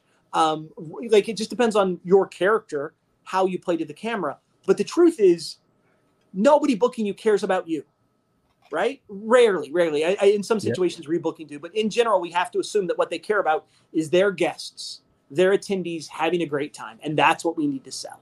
We don't need to sell you doing a snap change, because I can see that on Instagram every time I turn on my TV, right? Every time I turn on my thing, Yeah, no, 100%, 100%.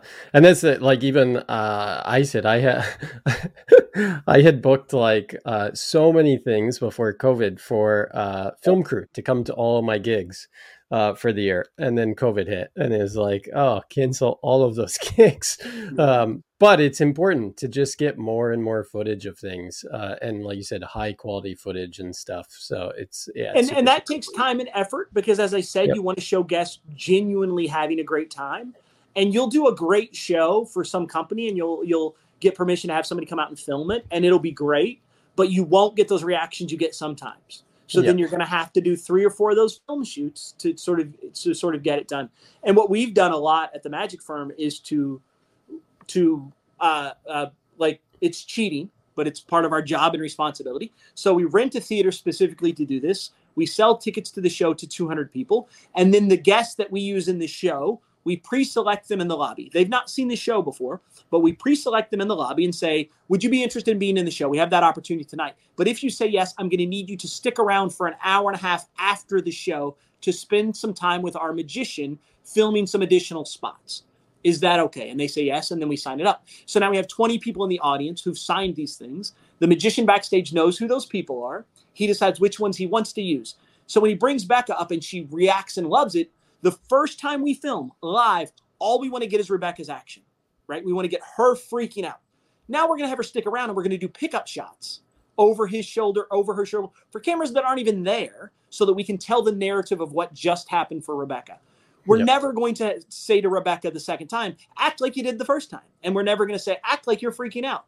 We're going to get the genuine reactions the first time we film. The second time we film, it's just to tell the narrative about Rebecca coming on stage and Rebecca having this moment. Where an example of that would be sponge ball. So we have a wide shot of Rebecca opening her hand, and 100 sponge balls fall everywhere. And we get a big smile from it. It looks amazing. I want a close-up of her opening her hands so that we can go wide shot, tight shot to her hands opening, wide shot to the balls falling everywhere, and Rebecca freaking out. And when you do that in a punch, I'm telling you guys, this sells shows, right? Because everybody goes, I want my sister to act that way. I want Becky in accounting to act that way. I want somebody to freak out the way she just freaked out, right? 100%. And it's sort of, in a way, it's cheating, but because we're getting the reactions first, I don't consider those pickup shots cheating. But it allows you to get. Another example would be like doing Position Impossible, right? Where you've got a deck of cards spread on a table. There's a lot of pickup shots that I want to look amazing, and I can cheat those pickup shots, right? Because in the video, Position Impossible, for those that don't know, is a card at number of mine, and it uses a mispipped card. So you have to hide that. And in the pickup shot, I can hold it this way, because she already knows the trick's over, and we just go, during the show, you picked a 2 of clubs, so we're just not going to even do that part. I'm just going to hold the 2 of clubs up, and we're going to get this wide shot. So there's some cheating we can do too, right? But it's because all I'm concerned about is selling the narrative to the client of what the experience was like if they were there, Yep. Yeah. And then I take that pickup shot and I turn it into a magic trailer, and I lie to people and sell the trick. Lie to people. That's a good callback. That's a good callback. Nice callback. And we lie. Albert. Speaking of that, Albert asked a question. Have any of you guys? That's exactly what I was going to pull up. So did it automatically raise your rates? The people booking us for gigs are not the people buying Trick of the Year. Like, those are just very different things. Usually, like if someone's buying your magic product, that's not usually a client. It's very rare that would be the case. Yeah.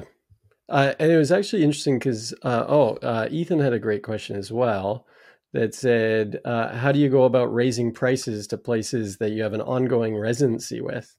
I mean, if you have a residency, I mean, hopefully every year or, every once in a while, you're talking to the owner of the establishment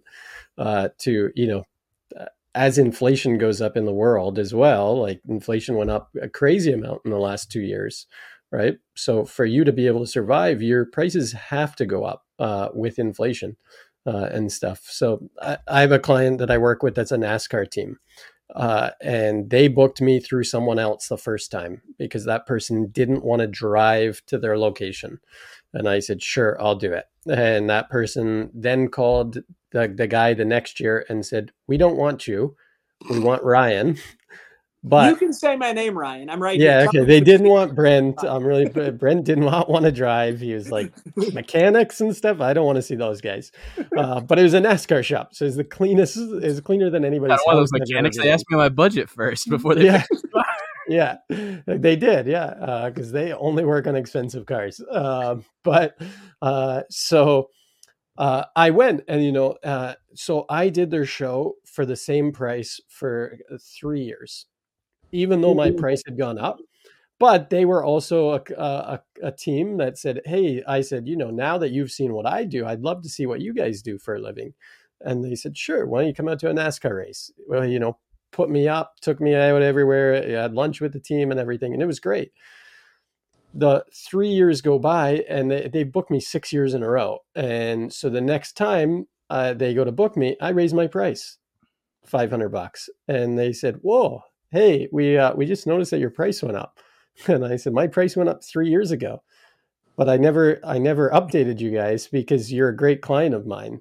But if you still want me, and they were like, of course we're going to book you for that.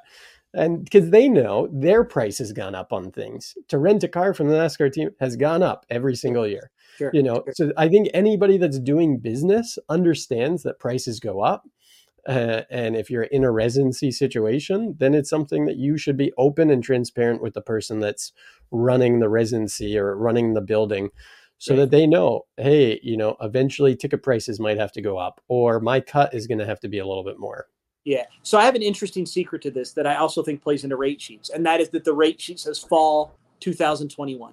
Yeah. So when you book me and at the bottom, it says rate sheet, or at the top, it says fall 2021. When you book me the first time, you expect winter to be more. You expect January and like spring to be. The fact that it's a 2020 rate sheet somewhere on there, a 2021 rate sheet, tells you that my rates do fluctuate and do change, right? Yep. And I think that just helps you. So when they send me and they book me and they go, oh, we booked you last year for this price. And you're like, oh, yeah, but here's my new rate sheet.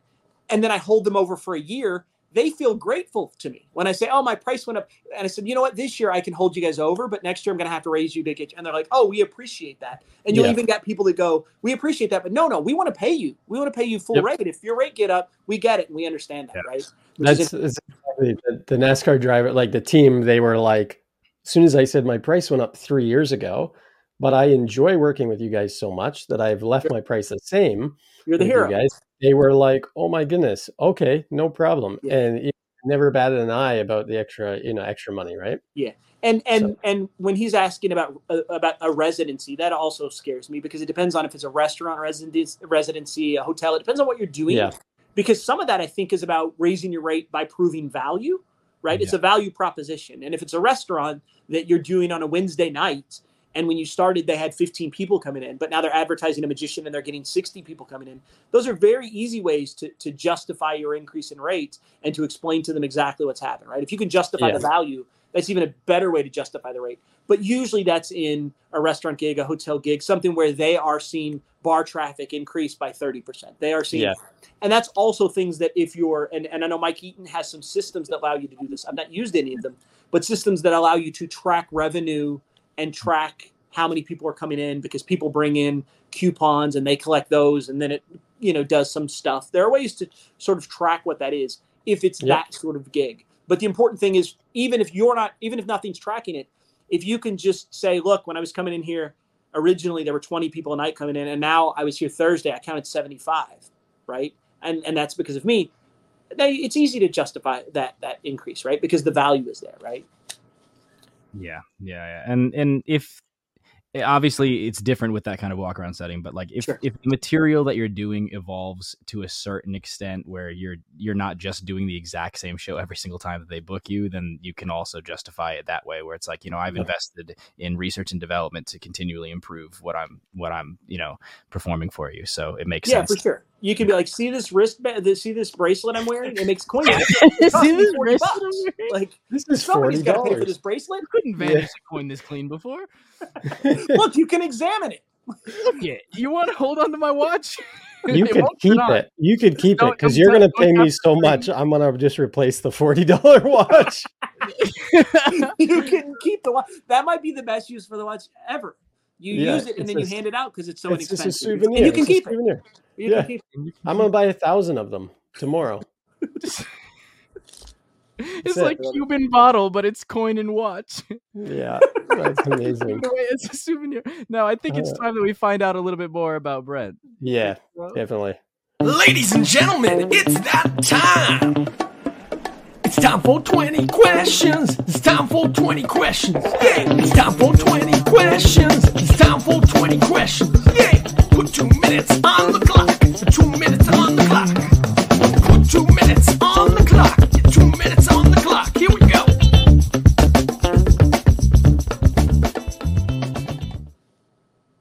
Here we go. So, there's been some great comments while that was going up. You want to read? I gotta bring up one. Albert says, my son was a magician at 5. He would tell my wife to pull a surprise from his pocket, and every time she touched the live frog in his pocket, she freaked. That is a trick that every magician that's doing walk around magic should be doing. That's how you raise your price. You walk into the client, you go, touch my pocket. I mean, that is dedication to carry a frog around in your popocket. So Albert, that's the comment of the night. I'm sorry. Everybody else, comment of the night. Albert's 5-year-old son carrying a frog around. That's real magic. Yeah. Terror in a pocket. That's it. So Brent, how this works is we are going to ask you 20 rapid fire questions. Oh, I'm so bad. We love honest, truthful answers. We have some people that when we say like, who's your favorite magician, they'll just say you and stuff like that. So honest answers, and we'll see how many we can get. We're going to go back and forth between each other. So are you ready? I'm loosening up. Hold on. Yeah, I'm ready. I'm telling you, I'm going to be bad at it, but we'll go. All right. Here we go. Dream vacation destination. Seattle. Biggest pet peeve. People that pass and then shuffle. Biggest mistake during a performance. So I did a bottle production outside at a stage event, opened up the soda. It had shook because it dropped on the ground right before I produced it. Shot blue soda all over the stage. It took an hour for Vince to clean up the mess. It was awful. It's sticky, gross. It was bad. That's gross. What always makes you laugh? Chat along. Secret talent. Oh, secret talent. Wow. I don't know that one. Can we pass and come back to it? How's that work? You come back. Sure. First time you ever saw a magic trick? David Copperfield, Crazy Man's Handcuffs on television. First memorable one. If you could have one superpower, what would it be?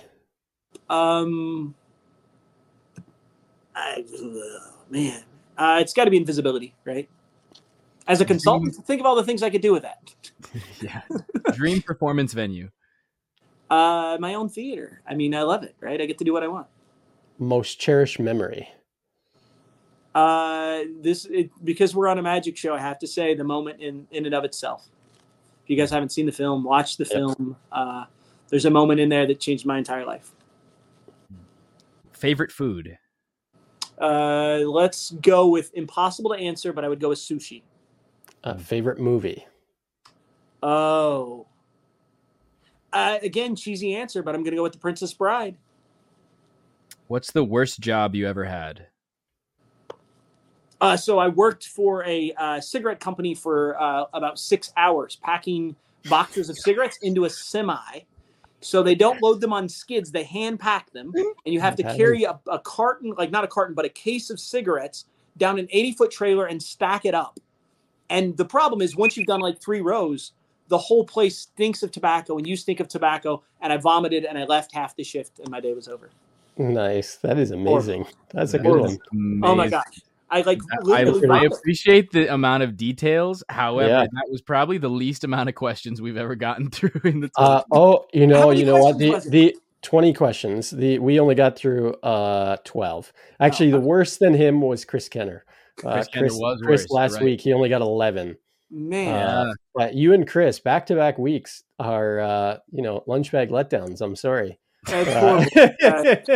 Do we have any good questions left, and we can do a bonus round or something? That's what we did with Chris. We said let's do a bonus round here. Right? I don't know how. Wait! He only made it through 11. We had a skip. We had a pass. Remember? Oh, we had a pass. Yeah. Oh, so you tied with Chris Kenner for last place. Oh no boy! I mean, that's that's a pretty good leaderboard, though. I mean, that's I mean, did I answer slow or I was just too detailed?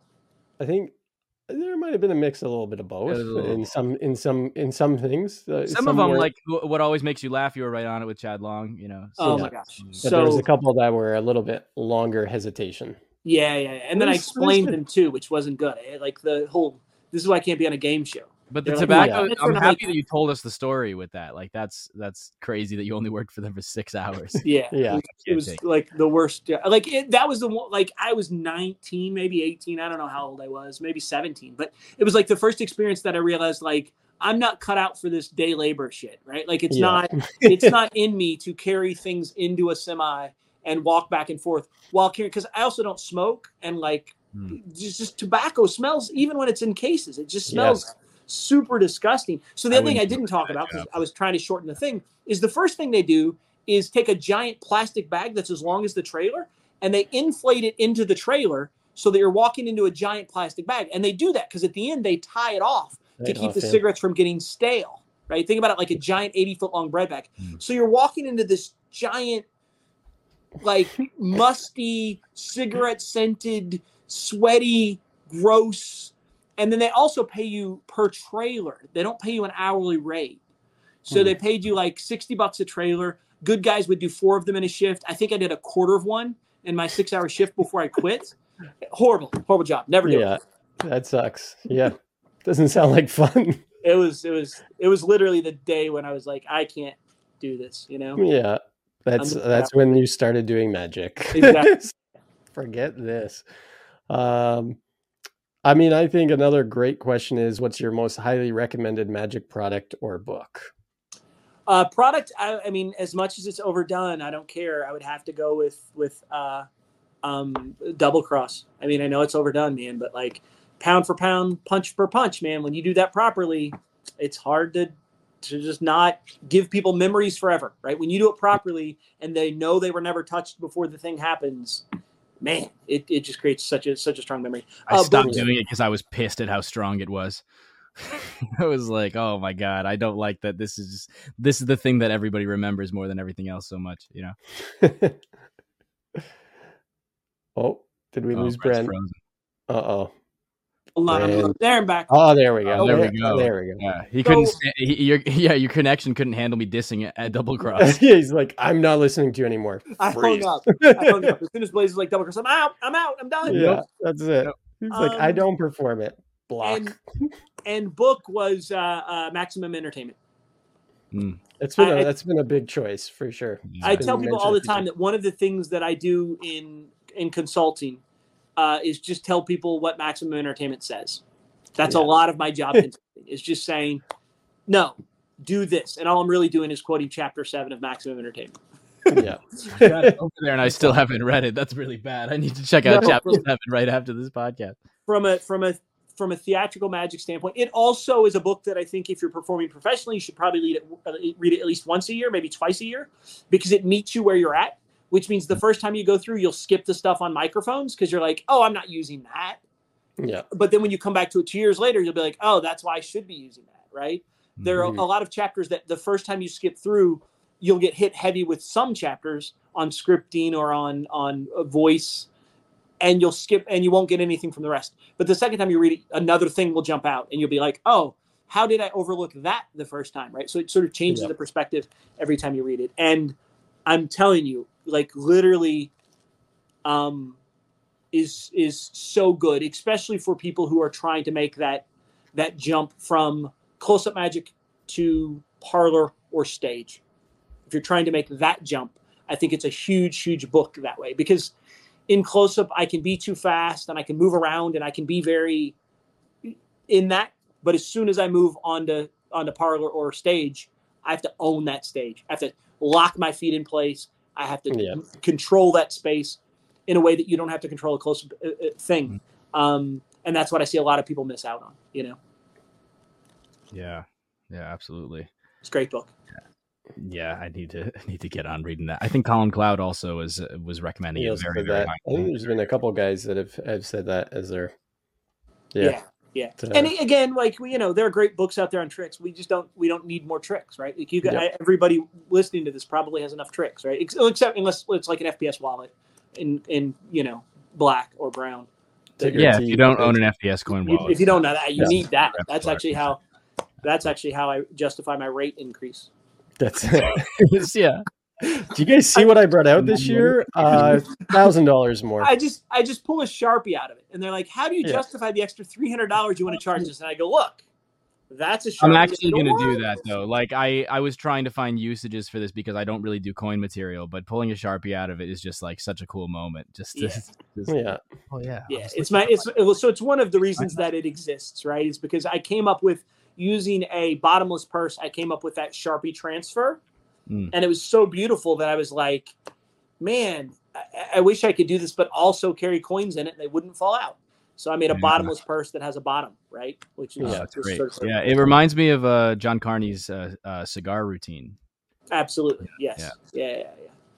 I dig it. Yeah, but it's really strong. We've got some more from the 20 questions. Should we go into those or? I'm down for whatever you guys want to do. If people are watching and tuning in, I'll talk for hours. I don't care. We can ask him. You hit up the next one. Well, who's your favorite magician? Oh, favorite magician. I don't know that this is possible to answer. That's why I'm glad we're not in the high pressure. Can I say Chad Long again? I love you, Chad. Yeah. You say Chad. Yeah, that might be my real answer. Nice. Yeah, maybe there's somebody else, but for now we're going with Chad. Just because. I mean, none of the Spanish guys. He's a sweetheart. like. I like to say, yeah, no, more, less. That's how I force any card I want. I just go, no, more, less. And then I just lay down any number that I want. That's amazing. You just go, here, no, just take this one. Exactly. Yeah. Pick anyone. Take this one. You're taking too long. If I need to stop you at 7, I just deal 7 cards to the table, and then I look at you and I go, yes, no, more, less, yes, no, no, okay, here. And it just works every time. When you confuse them with verbal judo, they just agree with what you're saying. Verbal judo, amazing. That's amazing. I mean, I was watching a Danny De Artis thing the other day, and I think that he's, he has a lot of good stuff, but a lot of it is very specific to working with him, and there are certain things where he's just like, so I don't give people any options. He's like, I just tell them what to do right now. And it feels like a free choice. He's like, I'm dealing cards down right now. He doesn't go, while I'm dealing the cards down, say stop anytime you want. He's like, I'm dealing cards down right now, say stop. And he's even got things where he like bumps into them and stuff, right? If they don't stop, he's like, I'm dealing cards down right now, say stop, and bumps into them. They go, stop, what are you doing? When the verbal judo doesn't work, you got to hit him with real judo. Yeah.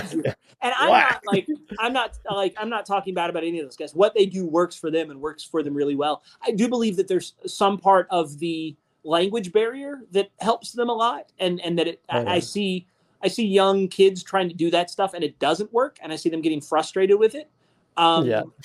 Because it might only work if you speak. I love when you have no accent and you go, how do you say shuffle? How do you say exactly? That's exactly what I was just saying. Like, because that comes up every single time. How do you say shuffle? And it's like, and I always go, I couldn't use that. Yeah. Oh, Brent has frozen again. It's looks frozen like again. Over again. Brent. I mean, but he's got a great face there. Look at that. He does I'm going to take a photo. Yeah, blow that up. I'm going to take a photo. This is Brent's new promo photo. Let's get a few of this. This is of a frozen face. This is a good one to get. Because this could be way worse. Yeah, right? It's like that scene from How I Met Your Mother where Neil Patrick Harris can't take a bad photo is like the whole premise, and every single time she tries to catch him off guard, it just ends up being like a photo shoot. That is a good photo though. Like if is a good photo. He's frozen longer this time than last time. Yeah. That's a full-on dropout. He just dropped out. College dropout. He said peace. I'm sure he'll be back. He's probably resetting something. We're taking over the show. One thing we gotta ask. Hey, what we have a second. I gotta ask because we've had this person on a bunch of times, Philip Goldstein, and everybody always assumes that it's Max Maven, and we don't know if it's Max Maven.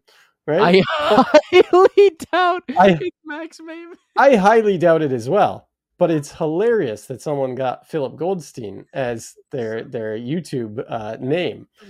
Also, Philip Goldstein, on the thing. Okay, on your question, I would like to actually address it, even though like I know that it's a satirical question, and I know that you're making fun of pig cake, but the idea of like there was I was talking about a question before that, but okay, I wasn't gonna go with that one. But no. I know you weren't gonna go with this one, but I'd like to at least address it.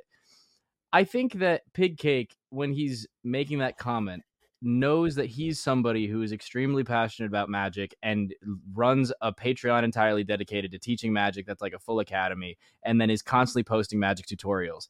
And so he's being self-deprecating as a member of that group, being like, oh, isn't it so funny that like we're all a bunch of virgins that like, you know, just do card tricks, and like people think we're gay because we're doing card tricks, which is, I mean, magician definitely has a flamboyant connotation. I know that his language definitely could be taken offensively and is intentionally inflammatory, but I also understand that like it's like someone from any kind of, I don't want to say magicians are a marginalized group because we're not. It's mostly a bunch of old white dudes. But like any person who's a member of any group or marginalized class making jokes about their own group is a lot less bad than someone pointing the finger at another group and making fun of them, you know? That's true. So that's just, you know, all I was going to say. But like, I just seen this question came up before was Pig Cake seems to be the new face of illusionists on YouTube. I haven't seen that, but so I don't know.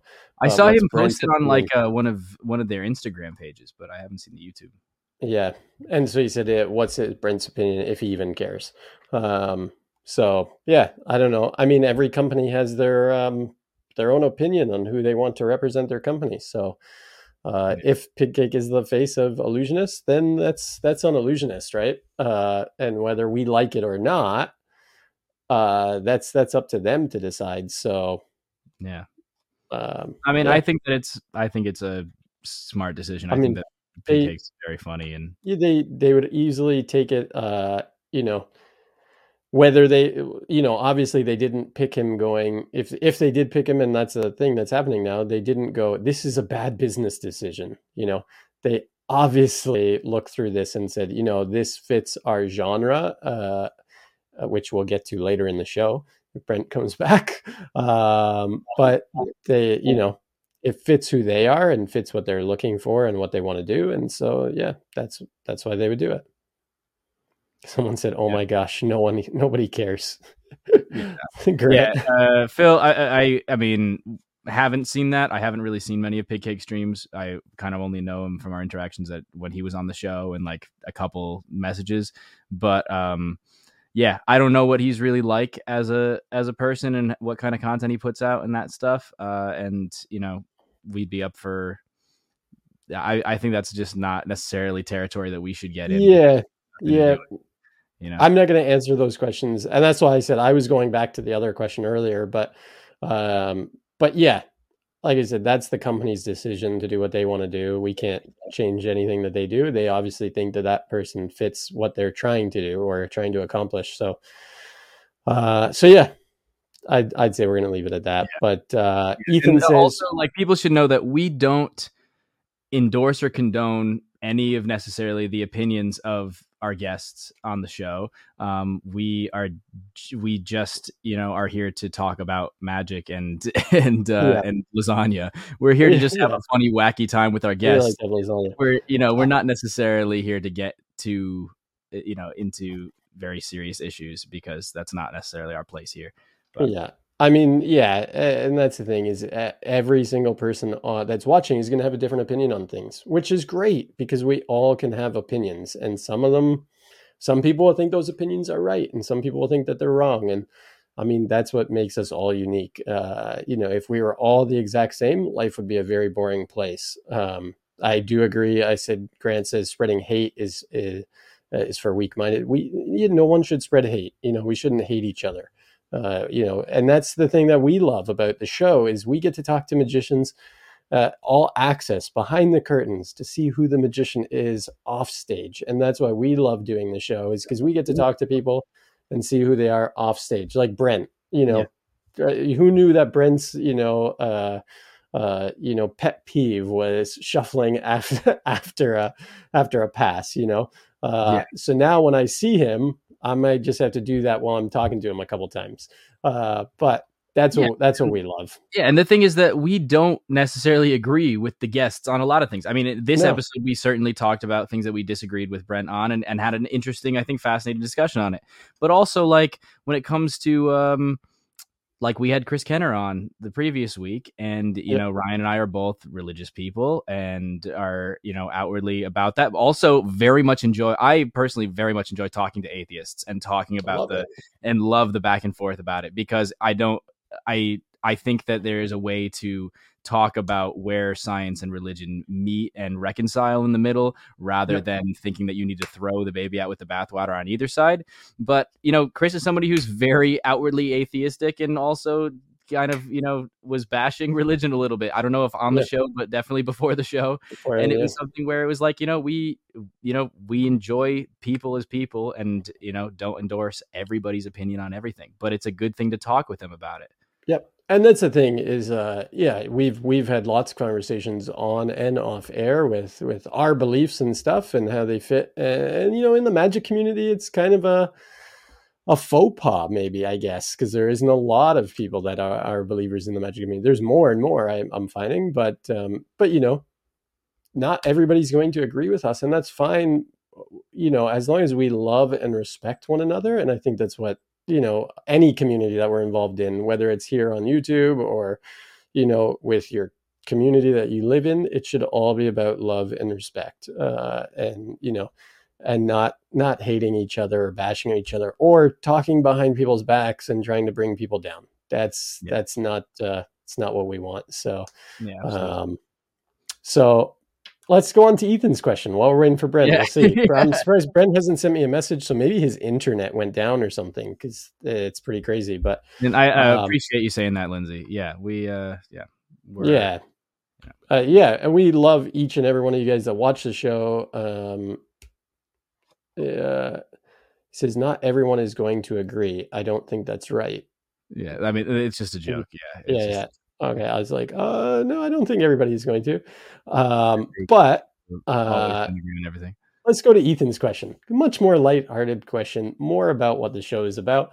Who are your guys' favorite magicians? Blaze, who's your favorite magician? I don't think we've answered. We haven't really answered a lot of those questions. Who's my favorite magician? He said, Brent just sent me a message, says, looks like my Wi-Fi crashed. Oh, geez. I'd say probably... I don't know. I have a lot of different magicians that I like for different reasons. I like Colin Cloud a lot, especially his work ethic and knowing him as a good personal friend, and really look up to him. But also, I'd say probably Aussie is one of the people who's influenced me the most, and even some of the things that I've created have been like through wanting to show Aussie stuff and screwing up, and then not liking how my performance was for him, so trying to make it better and coming up with 50 different variations for how to do it better. But he's somebody who definitely influenced me, because it was because of Aussie that I decided to learn stack, and that opened up a whole new world for me when it came to indexing and creating magic with a different style without the same procedure and stuff. And it's been cool to then be able to show him the progression since he influenced me so much, to then be able to show him stuff that like he bought my download and wanted to learn it from me, which is just like some weird full circle kind of thing. Who would you say? It is a great question. Blaze Sarah. No. Incorrect. Sorry. No. You know what? I would say there's a couple people. I do mentalism. I started off doing magic and stuff. So I really loved going and watching Penn and Teller, because I thought they were really smart in scripting stuff. And I mean, it's Penn talking, but the movements of Teller on stage really inspired me. But this guy, I've seen him perform live a few times. It's got to be Darren. It's got to be Darren Brown. I went for dinner with Darren, and Darren is a guy that when you eat dinner with him, you don't want to take your eyes off of, because he's got some type of thing that draws you to him. And so he, without a doubt, would be my number one person. But I mean, there's also like, I worked with Anthony Owen, who worked with Darren back when he started and stuff, someone that a lot of people like in the Magic community. I mean, he's big in the Magic community, but no one's heard of, right? But like a brilliant guy that, so all of those guys that go into that development would be up there in my favorites, because I know all the work that they've put in to create those shows with Darren. So, I mean, Copperfield, if we want to talk work ethic, the guy, like talking to Chris last week, still does 15 shows a week and has more success than anyone else in the world doing Magic, but is like, I still need to do 15 shows a week.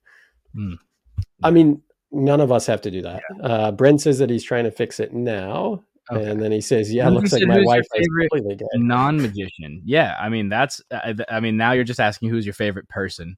My wife. Gotta answer that one. Yeah, my mom and dad. No, I mean yes, but I mean, Elias is in here. Elias what's going on, up, Elias? Man? Elias is a beast. Elias, we actually talked one time. Your name came up. We said we should bring Elias on the show sometime, because he's just a young phenom. Oh, it looks like Brent is back. Yeah. But we can't call him a phenom. Our only worry was that his ego would get that is true. Yeah, I don't want to say phenom, because I could still Elias. Get on the show so you can talk about how bad you are. Right. Actually, I have something of Elias's right there. Shoot, Elias. Got you. I know I got you. So it looks like Brent is currently driving. Should we bring him back in here? Yeah, we can bring him back in. Brent, what's going on?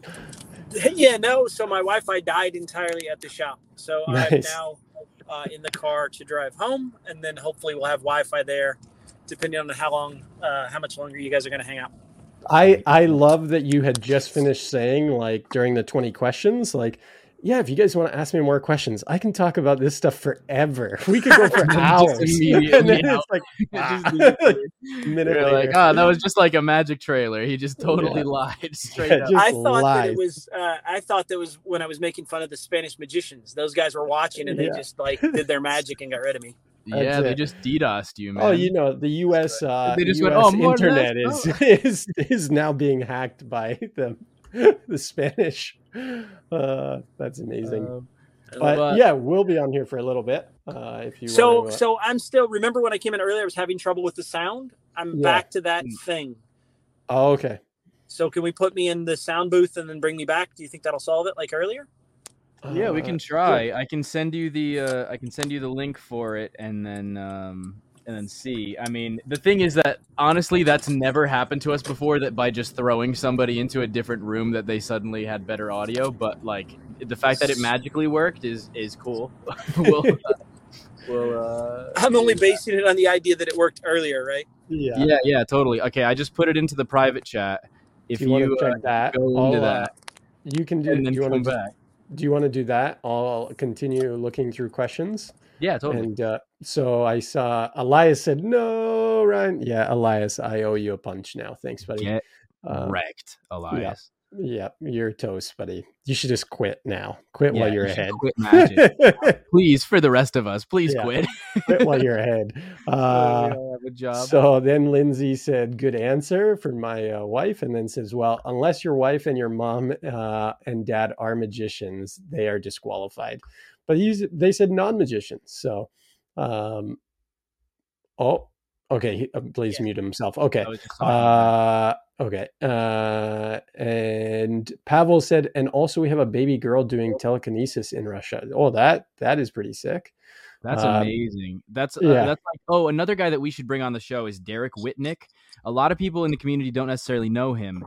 He has a daughter who I remember you talking to me of this. Yeah, from like birth, he raised this daughter, homeschooled her, and taught her second sight, along with teaching her just like how to read and write, and like so she's just known second sight instinctively like her first language, and she's just one of the best in the world at second sight at such a young age. It's amazing.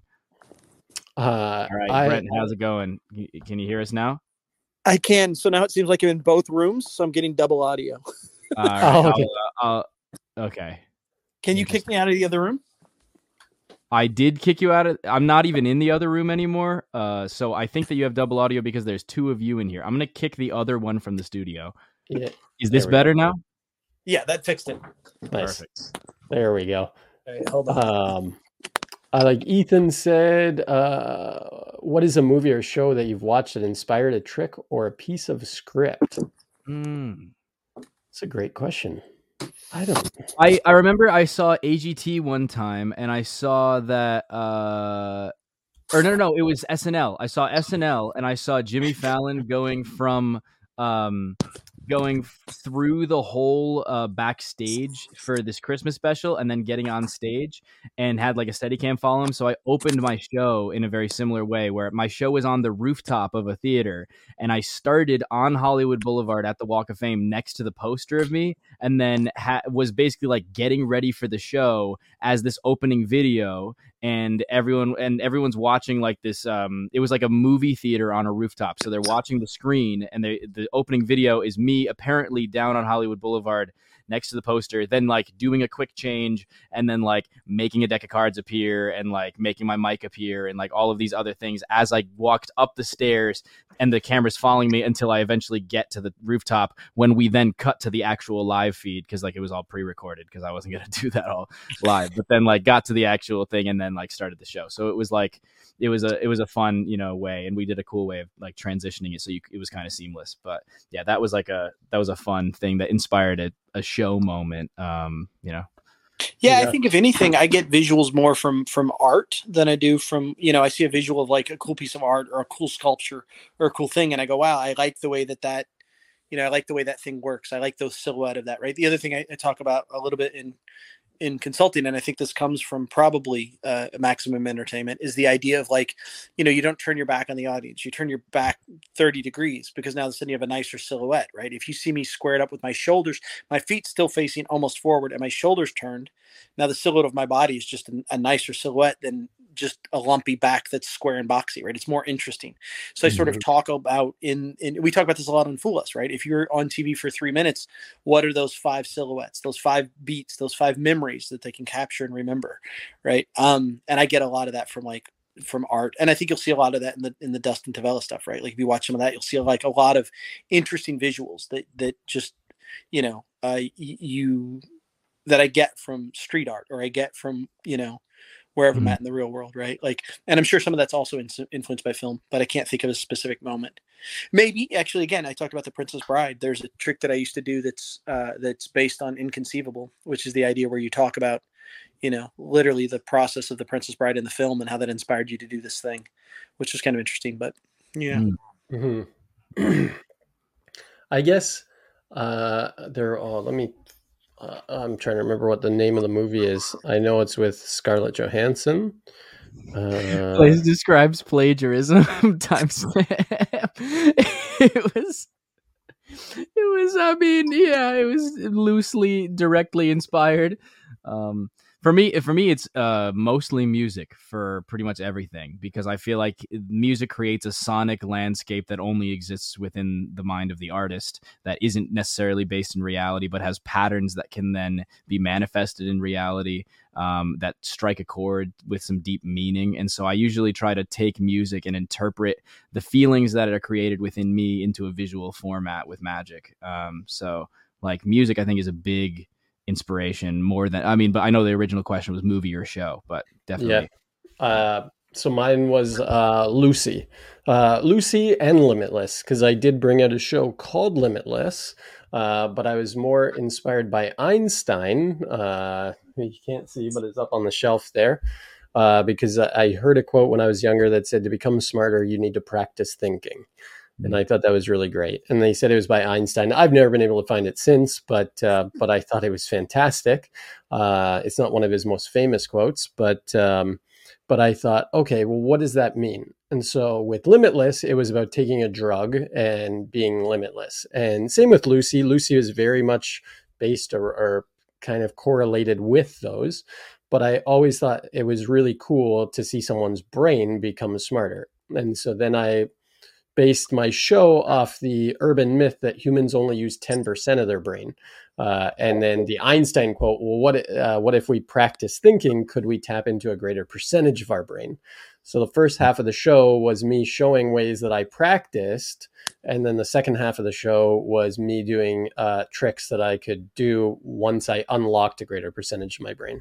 So yeah, it was a fun show. I really like it. I probably should have done the show more, but then I always love writing. And so I wrote a new show. So maybe we'll bring it back one day. So, but yeah. We got a lot of comments. A lot of comments. I mean, Lindsay said, "I love Backs. That's what my favorite Disney movie is." And then Grant said Cinderella, and Tigger said Wall-E. Yeah, I think it was Hunchback of Notre Dame, right? Like that's. Oh wow! RB says this is the first time I've ever heard anyone be inspired by the movie Lucy. It's a great. I actually love it. Like if you haven't seen it, watch it. She basically becomes a computer in the end. Like she's constantly sucking up information, and at one point can tell like, you know, what her body is doing, like, you know, how she's like, I can control the proteins in my body and all this other stuff. And it's like, wow, that is fascinating and I mean, there's people that like truly believe that you could do that, you know, through meditation and stuff like that. And so it was kind of neat, I think. And I think if you look at it on a deeper level, it's like, wow, wouldn't that be crazy if the human, if we could get to that level, that is possible. So, yeah. Now, Brent, do you have, when you're talking about creative problem solving, if you are given an impossible problem and need to solve it, do you have a set kind of creative process that you find yourself going into, maybe that you've intuitively developed or that you've formed over time? Is it always different? Or, you know, or do you find yourself kind of falling into the same pattern of how you go about solving an impossible problem? Yeah, no, it's usually the same process, right? And the weird thing about my process is a lot of times I solve problems by arguing with people and then taking the different approach just to see what that different approach would look like, right? So we talk about the idea of thinking outside of the box. It's nice to have somebody else put me in that box and then let me fist fight against that box, right? So normally I create best when I'm on a 2 or 3 person team, when I show somebody an idea and I say, tell me what you would do with this. Tell me what you think about this. And then when they tell me, I want to break that. Like I like breaking stuff, right? So then when I break that down and I want to break that and argue it from the other direction, right? Like I want to constantly have somebody form an opinion and then I want to say, here's why I want to disagree with that opinion and here's how I can disagree with it. And then it sort of puts my brain in check in another direction. And then a lot of times through that process, I'll immediately come up with the middle, which is the thing that is the solution, right? Which is the original idea wasn't the best. My argument is correct in some form. And then that's like negotiation down to the center of where the solution arises. And it's also great because a lot of times when you're doing that with a team of people, you'll see everybody get there at the same time. You'll just look at the other person and you'll be like, you're right, I'm right, we're both wrong. Oh my gosh, this is the solution.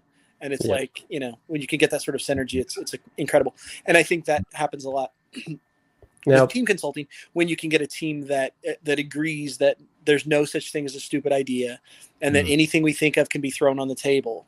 And now we're talking about, you know, making a silk vanish and appear in the audience somewhere. And somebody's like, what if we trained a ferret to take it out under the seats? And everybody's like, oh my gosh, well, that won't work, but maybe a drone, maybe a reel, maybe. Yeah. And now all of a sudden that way out of outside thought changes the entire direction of the conversation, which helps a lot, right? You have to have a safe space, right? Where any idea, as crazy as it is on the table so that everybody's comfortable. And that's how you move forward. Yeah. Now, putting yourself in a box or, you know, putting parameters around things, I think only leads to what I would say is our favorite segment of the show, to see if we can put Brent inside a box and see if he can get himself out of this one. See how he gets himself out of, this is a deep dish box that you're in right now. And it's that time. Lasagna! What's your favorite genre of lasagna? Meat. Lasagna. Veggie. Lasagna. Plain. Lasagna. Saucy. Lasagna. What's your favorite genre of lasagna? Color. Lasagna. Cheesy. Lasagna. Lasagna. Blaze was just dancing on the start. I He let was that go thinking- way longer. I was Brent was thinking I like- let it go long that time. Brent was like unimpressed. He's like, I hate you. Well, it was weird because I'm not getting the sound for those. I guess it comes up muted on my thing, so I'm just seeing a cartoon of lasagna for like 15 seconds. I think my phone is broken and I'm shaking it. I'm like, am I frozen again? That's amazing. Wow. He didn't get the jingle the entire. You got to go back and watch it on YouTube after, Brent. It is the highlight of the show for us. I'm sorry I missed it. Jingle. It is, but I mean that is the brain numbing question. Just watching this animation for an uncomfortably long. He's like, wow, are these guys? Did they go to the bathroom? Like, what's going on here? I froze. I think. So Brent, putting you inside a box, what's your favorite genre of lasagna? This is a trick question for me because I don't know lasagna genres, but I do know that there's like this vegetable. Oh, you know what? Actually, no, there is. At the local farmer's market, speaking of supporting local businesses, at the local farmer's market, there's this artichoke Alfredo lasagna thing with mushrooms in it that's delicious. I don't know that counts as a genre, but like, can we go with Alfredo lasagna? Absolutely. And that just is a so new you one. Get the experience of it, we're gonna relive the Chris Kenner moment of what's your favorite genre of lasagna, so you get to experience the jingle real quick. Yeah. And it's gonna Lasagna. Lasagna. What's your favorite genre of lasagna? Meat. Lasagna. Veggie. Lasagna. Plain. Lasagna. Saucy. Lasagna. What's your favorite genre of lasagna? So, anyways, that's what. And then you it goes on for another 3 minutes. It goes on for a lot longer. It's definitely better when you can hear it. Yeah. Oh yeah, it's definitely better. Grant says the lyrics are too loud. Yeah, I've got a new mic now, so going to re-record everything. Yeah, we're re-recording the lasagna song, and we do own genreoflasagna.com, so we can put up a 10-hour looping version of the song. Also, check out allaccessmagic.com/shop if you want to get some lasagna merch. Lasagna merch. Nice. And that brings us to our second follow-up question. Yeah, because this is where we really put you inside the box and challenge you. So, Brent, if you were to cook one Alfredo artichoke pizza, wow, that because I'm thinking of artichoke pizza in New York City. Wow, what's your favorite pizza of a pizza? So, if you were to bake one artichoke lasagna, and then you were to bake a second identical artichoke lasagna, then Blaze, I'll let you take it away. Now, let's say you take said second identical artichoke lasagna and place it atop the first. How many lasagnae do you have now? 1 or 2? I think you have 2 still. Oh. I'm basing my theory on the fact that I believe one of the best parts of the lasagna are the crispy top. And you don't get crispy top in the center of a lasagna. So I think at the moment we stack them, we have 2 crispy tops. I think we've created maybe a much more delicious lasagna. But I think that crispy layer in the center makes me think I'm entering a second lasagna, not continuing the first. Oh, wow. This is Does that make sense? Does that make sense? Crispy top. Yeah, you got top in the middle. Yeah, because top, I mean, we're in agreement that top is the best part, right? Oh, that top. That crispy sort of shelly. I think you're gross. You don't like the crispy layer of cheesy stuff on it? It just means it got big. That means it got baked too long. Chewy insides, man. Yeah. All right, I'm No. going with 2 lasagnas though. I think when you stack them, you don't get now. If you stack them before you cook them, I think you're at 1 still. Okay. Right. See, it's funny because you and Chris, I mean, you both answered 11 questions but Chris says 1. He said 1 last week, not 2. Chris says 1, and so does our hoodie. So does our hoodie. Lasagna Mathematics hoodie. It does say that 1 + 1 = 1. But I do understand, Takumi. But wait. Well, let's dig into this, guys. We're gonna have a problem here. Yeah, right? So the problem with 1 + 1 = 1 is that if we define that, we also have to define that infinite number of lasagnas stacked in infinite space is still 1 lasagna, and that mathematically cannot be true. Well, I mean, if you can eat it all.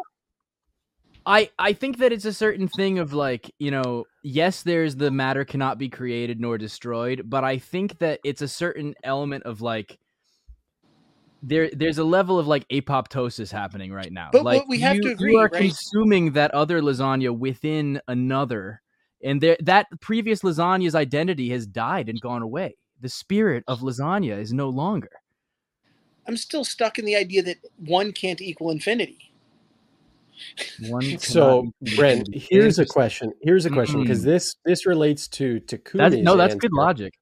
This relates to Takumi's you guys answer. you all need to talk to a mathematician that can understand how Kenner, 1 could possibly equal infinity.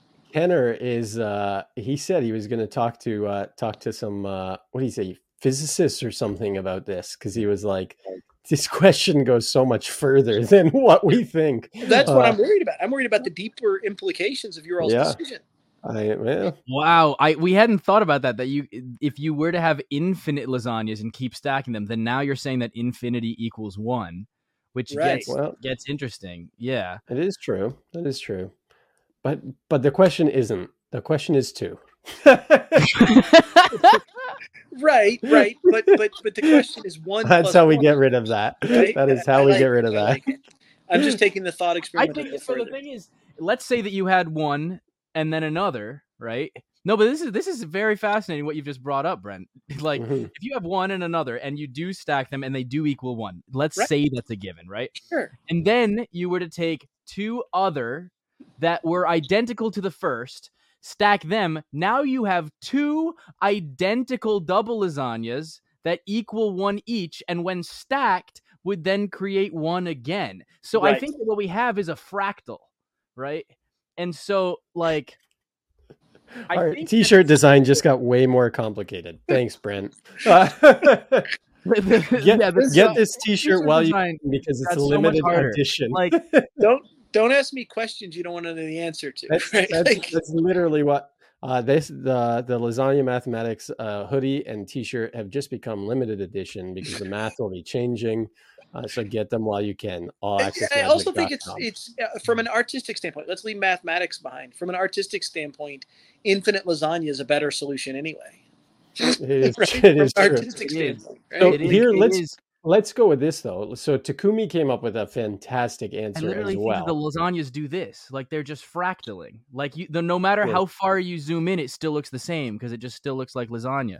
Like you just keep zooming in, and you're just gonna find more layers of but the layers are made of lasagna themselves. Because what is a lasagna other than layers of pasta and sauce and cheese? But what if those layers themselves are lasagna individually?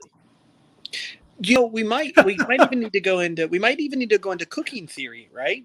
Like this might be a Gordon Ramsay question or a Alton Brown would answer it, right? We might have him on the show. What is the number of layers as defined by lasagna that makes a lasagna? Is there a number, right? I don't know enough about cooking, but what if Alton Brown tells us that lasagnas are always between 6 and 9 layers? If we get that information, it changes our entire perspective also. Oh, that hack trying to break our lasagna physics. Yeah, we got to do more with what was that one? There was a YouTube show where it was like dudes cooking, and they just added like bacon to everything. Oh, you're talking about Epic Mealtime. It was Epic Mealtime. Yeah. Is it Epic Mealtime? Yeah, Epic Mealtime. Yeah, those are the guys we're following. Yeah. Yeah, we gotta ask them. We gotta ask those guys. But I think we could tweet Alton and find out. But here's the question. Somebody should do that. Yeah, that's that's definitely going to happen. So Takumi said it depended on if he baked the lasagna so that he could see it being put together, Right. which also makes a massive like brain fart, like Right. Tree in the woods epidemic sort of thing, brain right? fart. If you deliver me the Epidemic lasagna brain as one, then I could believe it's one. But if I see Mhm. two lasagnas stacked, then I know it's two.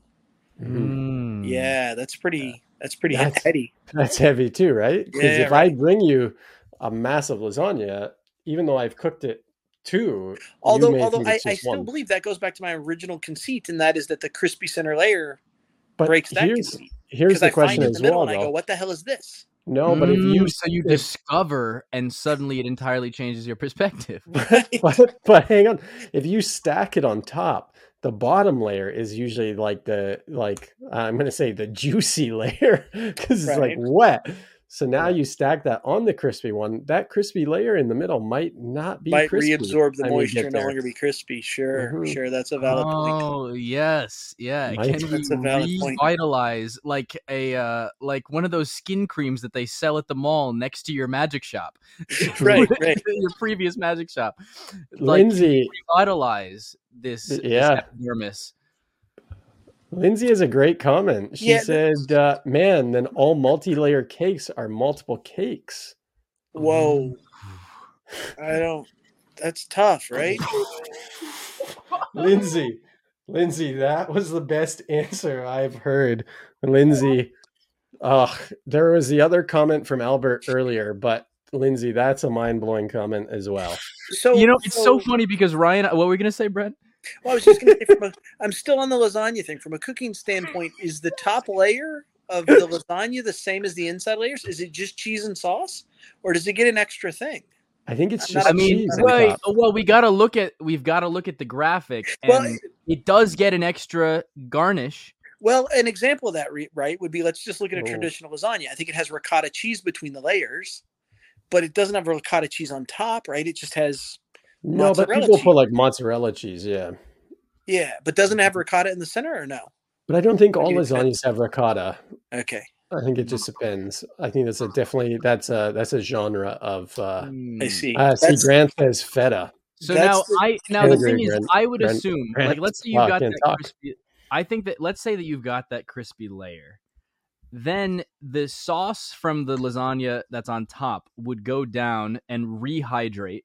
And then if you were to bake it again together, it would coalesce, like coagulate. I'm in agreement into- there as long as it's exactly the same ingredients, right? As long as the top layer, and again, I don't know enough about lasagna, so I'm not qualified to answer this question. We're not even qualified to ask it at this point. It's gotten out of our hands. but if the top layer is indeed made of exactly the same thing as the center layers, and we do scientific studies to discover that we can re-wet or re-moisturize that center layer, then I think you guys are onto the single lasagna plan. Could we fool Penn and Teller with this question? Oh, for sure. Okay, that's what I'm auditioning Gotta with. hit up the magic firm, man. I like this. If you make 1 8-layer lasagna and you split it in half, is it one lasagna split in half? Is it 2 lasagnas? No, we just went backwards to infinity, right? So Yeah. now the idea is this. If you can take 2 lasagnas and make 1 lasagna, if you cut those in half, you still have, you have 2 lasagnas, right? Mm-hmm. And if that's true, then we should be able to cut the lasagna in half an infinite number of times and still have lasagna. But we know that's not true. It also depends on what direction you cut it. If you cut it horizontally and sever its lasagna-ness to just layers of pasta, or if you cut it vertically and have half lasagnas on either side. Now it's just a smaller lasagna of the same amount of layers. You're right. The direction of cut is an important. Because if I give you a whole baking sheet that's like this big, full oven of lasagna, and then I cut it and I give you your serving, I would say that you have a lasagna, right? And then if I were to cut that in half, that would be, well, now it becomes down to like intent and who did it. How big is that slice? I don't know if I can consider that a slice of lasagna if it's very small. I like this, and it made me think this is really stupid, but said banana pie. Why don't we call it bananas pie? Because how many bananas go into that pie? Is it just one? That's Is it just legitimate. one banana pie? No, there's like 5 bananas in that pie. Sure. Right? Yeah. Well, if I make a whole brownie tray and I cut you one brownie, that is a brownie, but I really baked you one brownie, right? That is true too. And I can take that one brownie and divide it an infinite number of times and still give you a brownie. Isn't the same logic? I wouldn't say I gave you a half a brownie or I think because brownie's not layered, right? But we're assuming, I think, that if one lasagna becomes 2 lasagna, if that has to work, that we're cutting it horizontally, right? And we know we can't cut a lasagna infinitely horizontally and still have lasagna. At some point, we just end up with a single layer with cheese on top, which ceases to be lasagna, I believe, because it no longer has layers. Well, the pasta sheet itself is called a lasagna. Yeah, we actually found that out. Oh, well, then because that's lasagna. It's lasagna with an E, not lasagna with an A. Yeah. Okay, Yeah. then I think what we just discovered is that it's still when you stack the 2 lasagna, you still have a lasagna, but it's a lasagnas. Oh, because it's multiple layers, right? Albert, adding layers to it. Albert's comments tonight, I absolutely love. Top layer has an extra invisible layer. Grandma's love. I'm with Albert 100%.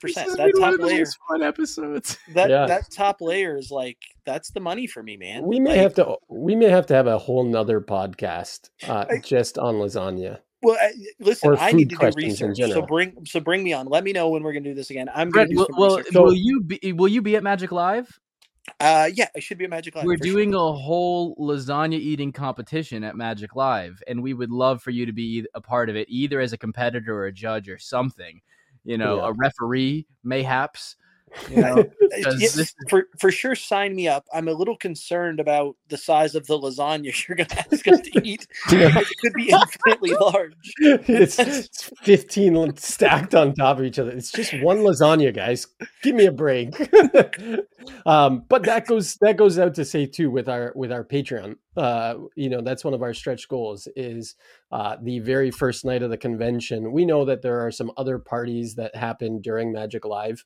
But we want to have a stretch goal of renting out a suite at the Orleans and filling it with lasagna and having the top guys in the magic industry, all of our guests that have come on the show, come and do a live podcast where we then have a lasagna eating contest.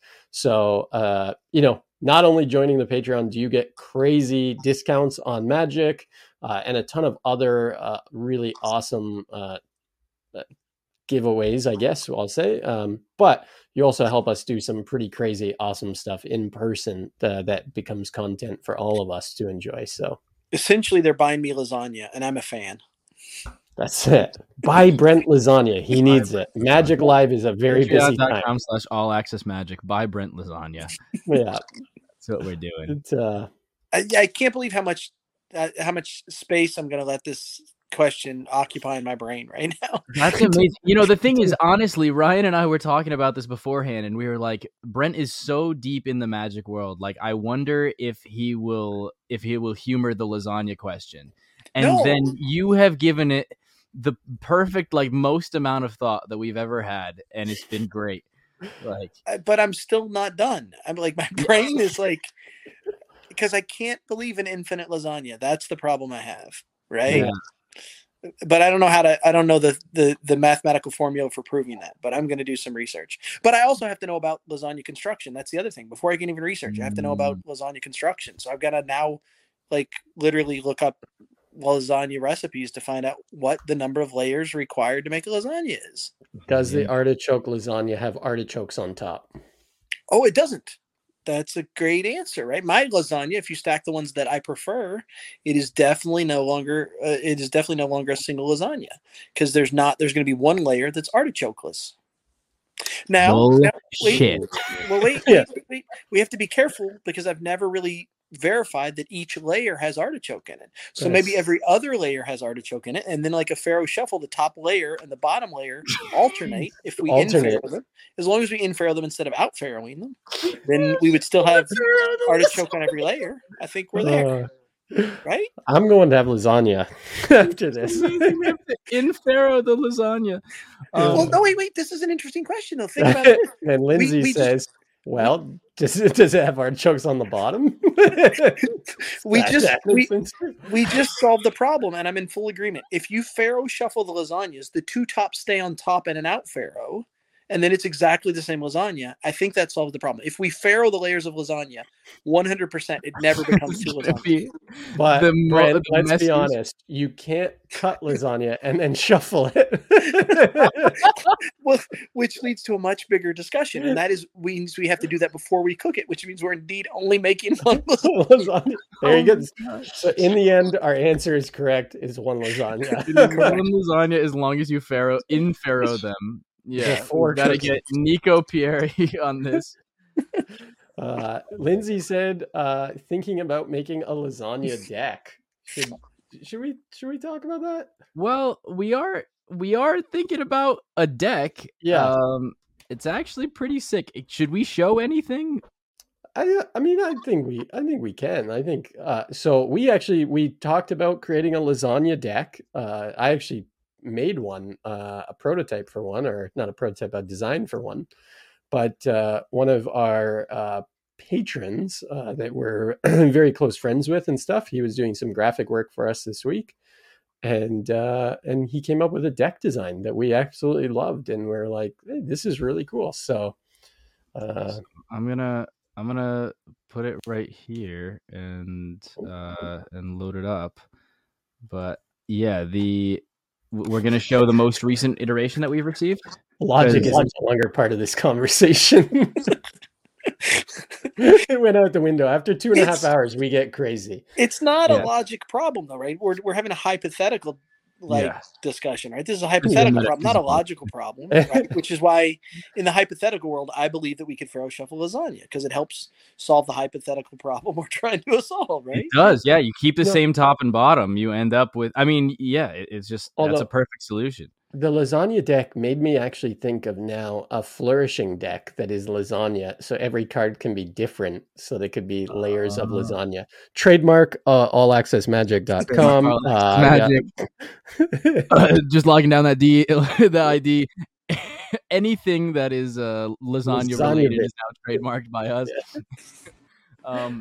So yeah, I can show this if you'd like. The most recent iteration of the deck design that we have right now, and this is what it's looking like. So if can we zoom in on it? Yeah, I can make myself big. Let's do that. Okay, here. So here. So this is. So if you guys see, this is our all access deck. Yeah, that looks sick. All Access Magic logo repeating with a marking system built in as well. It's really, really clever that we're pretty happy with. So there may be some changes and stuff as well, but yeah, that looks sick. Thank you. I dig it. Thanks, Brent. I dig it. Thanks.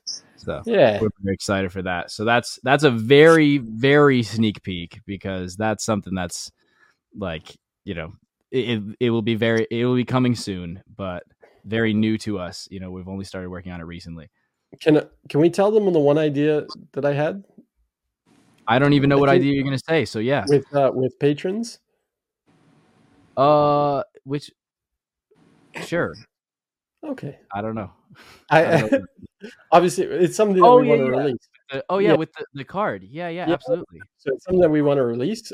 So what we thought about doing, and which we'll do in one way, shape, or form, is that every single person that is a patron of ours will have their name added into the deck, whether it's with the jokers or the ad card or something like that.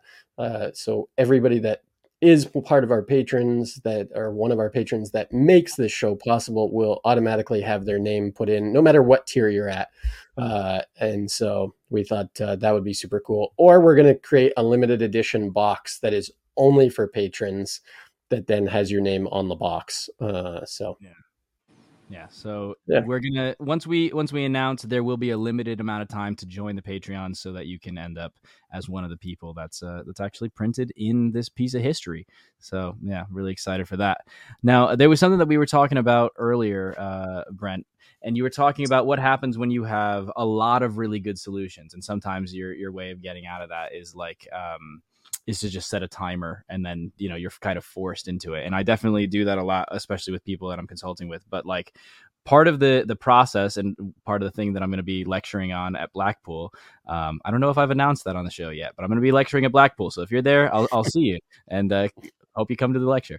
But one of the steps that I have, and it's something that I've kind of ended up just intuitively doing, but sometimes will find myself breaking back into a more formulaic process if I'm consulting with somebody, is generating criteria and then grading my solutions based on that criteria. So like I'll give a set amount of time, and we'll set a timer, and we have to generate as many possible solutions to our underlying problem, that our main magic effect that we're trying to create as possible, just constantly bouncing that around, and there's no bad ideas. And then once we get to that, we have to pick our like 8 best ones, and then after that we generate 5 criteria for what would be a really good solution and what would be the exact ideal image for that scene that we're seeing in our mind.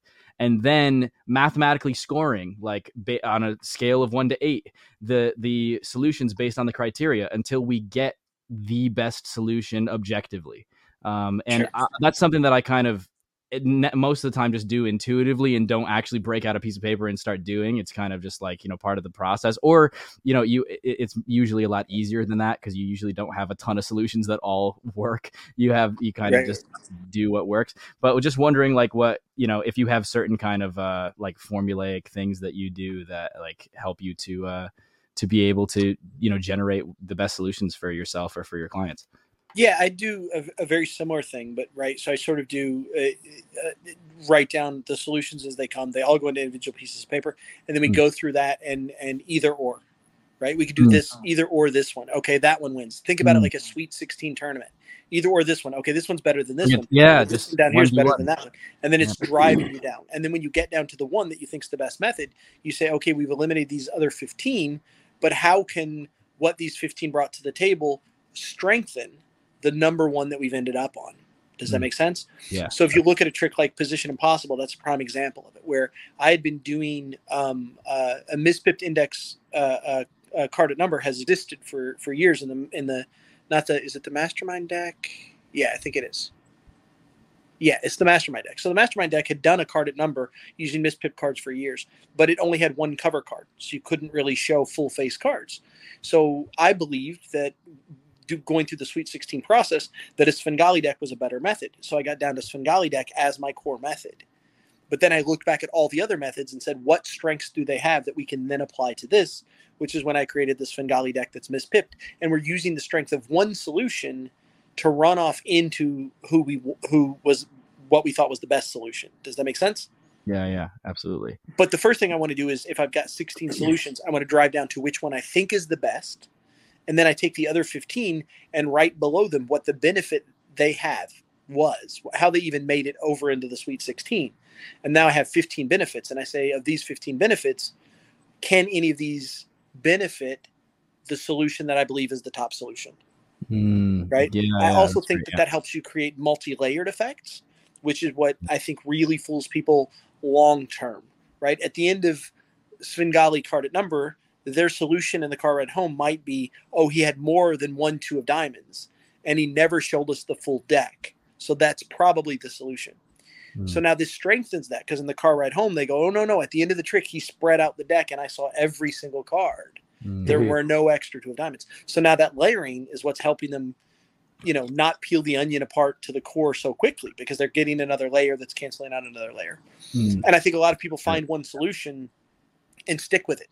And sometimes that's flawed logic. I think find one solution, stick with it, but then look at all the failed solutions and see what strengths they might be able to prop up the actual solution with. Yeah. Does that make sense? Yeah, no, that makes a lot of sense. That's great. Yeah, and then you're not throwing the baby out with the bathwater, like all of the great ideas that have come from those other solutions that just didn't end up being the best one. You're still getting the inspiration, and that's great. Yeah, and then I have these 15 other ideas, but it's been a creative process, because now I sort of check mark those in my brain, and I say, oh, I hadn't realized that an advantage of this is this. So now next time I work on another project, right? Like at some point I said, I forget what it was, something about like, there's no such thing, like failed ideas don't belong in the garbage bin. They belong in the recycle bin. And that's sort of the process, right? As I'm solving a problem, I'm learning to solve future problems, having thought about a mispipped deck more than I've ever thought about it, right? What advantages it has, what disadvantages it has, how it works, how it doesn't work, it's interesting. And then I get all the way down to that so now we have a solution to the problem. And we believe it's the best solution, and we believe it's propped up by two other methods that make it better than it would be at its core. And now we think about the language of the trick, right? Which is a thing I think a lot of people think that scripting is separate from method. But as we know from tricks like Magician's Choice, that's not true. Scripting is an integral part of method.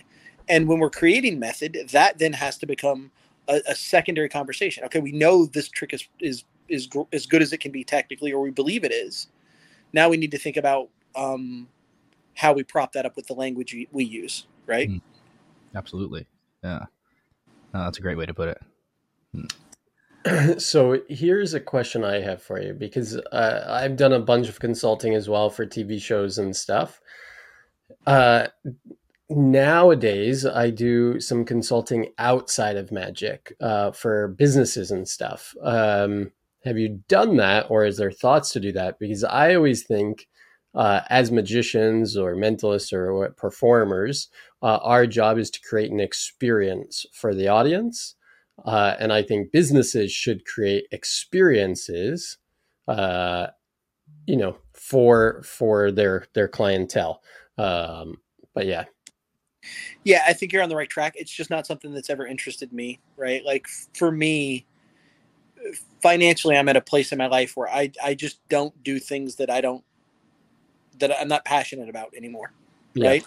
Like my wife and I are lucky that we're completely debt free. We don't owe any money on our house. We don't owe any money on our vehicles. We don't have any credit cards. Like, because we're completely debt free, I can decide to take a year off and I'll eat, because all I need to do is magic trick it and old Charlie's on a Wednesday night for 3 hours, and I can afford to pay my electric and feed my kids, right? So we have that benefit, but it's also because I don't have, I don't drive a new car, and I don't have a boat, and I don't have a second house. So we've sort of decided to minimize our expenses to maximize our life, like our sort of happiness, which means I have no interest at all, working with corporate clients to make their business stronger or to teach them to make experiences. Because what I love doing is at its core, I don't consult because I want to make businesses better. I consult because I want somebody that watches that show to be emotionally destroyed by a magic trick, and not just emotionally destroyed by theater, right? Not just emotionally destroyed by an experience, but 100% emotionally destroyed by a thing that is simply impossible, right? It's just my drive is to give somebody a moment in time that they'll never be able to explain. That in the car ride home, every solution won't make sense, and that 20 years later, every solution won't make sense. And that's what drives me at my core. So even though some of my skills translate right now, I'm not interested in translating them over to anything else. I think it's a great idea. I think it's a great idea for magicians, and I think it's a great way to book corporate work for sure.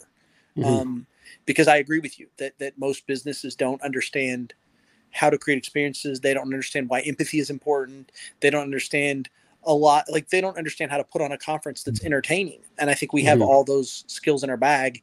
And of course it makes sense for us to help with those things, Yeah. But I want to create, I don't know if you guys have read my book, Plots, Ploys, and Other Cons, but there's a trick in there called Cold Coin. That's the strongest magic trick I've ever created in my life. It's for one person in one specific situation.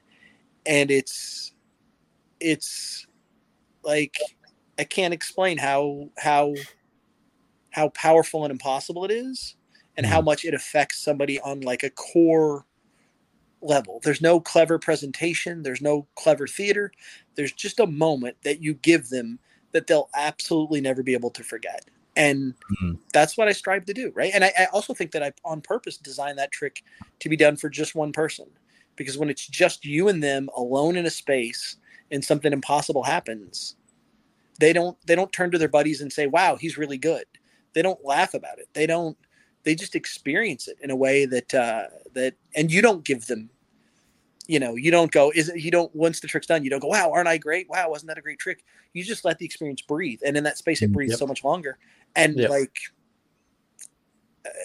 I'm telling you, those people that have seen me do that trick, every time I see them, right, they tell the person next to them about this thing that happened. And man, it's when you can get there, it's a lofty goal, but there are a few tricks that'll get you there. And when you can get there, man, it's like, it's good. Yeah. I like this question came up. It said, "Has shirtless Brent made an appearance?" Brent, is this a thing? Shirtless Brent? I have one story about you doing it, but I don't. Is it more than that? Well, so this weird thing happens, I don't know, 5 years ago, or maybe less than that, 3 years ago. I post a picture of me on Instagram that's just my shoulders and my arm like this, right? So you can see my shoulder. You can't see my nipples. You can't see my chest. And I got all this hate for it. I got all these people that calm down, thirst trap or whatever, right? And most of it was just friends being silly. Yeah. Legit. So then I was like, all right. I posted a shirtless photo once and got so many people unfollowing me. Cedric told me that he saw that and he unfollowed me.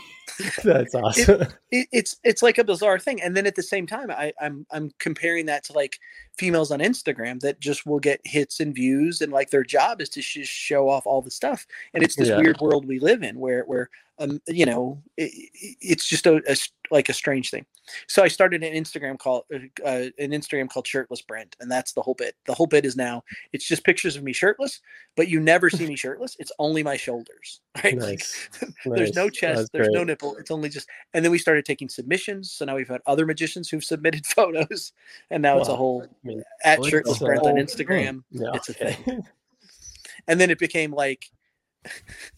and then I'm waiting for Ryan to take his shirt off. I can't get it off over my head. It's not ready yet. And then because it became a thing with customers, man. That is awesome. That is so great. So many of the same posts. Yeah, that's my favorite post. That's the post that started all. And then it became artsy, right? It was I take weird glasses and pictures in showers. I love that they're all black and white. Yeah, we have a theme, man. We know what's up. Steve, nice. Daryl. Few Eric Stevens that I'm seeing. Yeah. We have both Daryls. Yeah, both Daryls. There's the other Eric.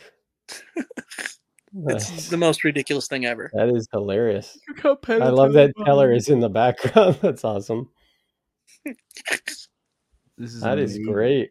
Brent, you might All Access Magic might have to follow someone else on Instagram. Interesting that on Shirtless Brent, the first photo is not shirtless. You were saving the shoulder for later. That's a tease.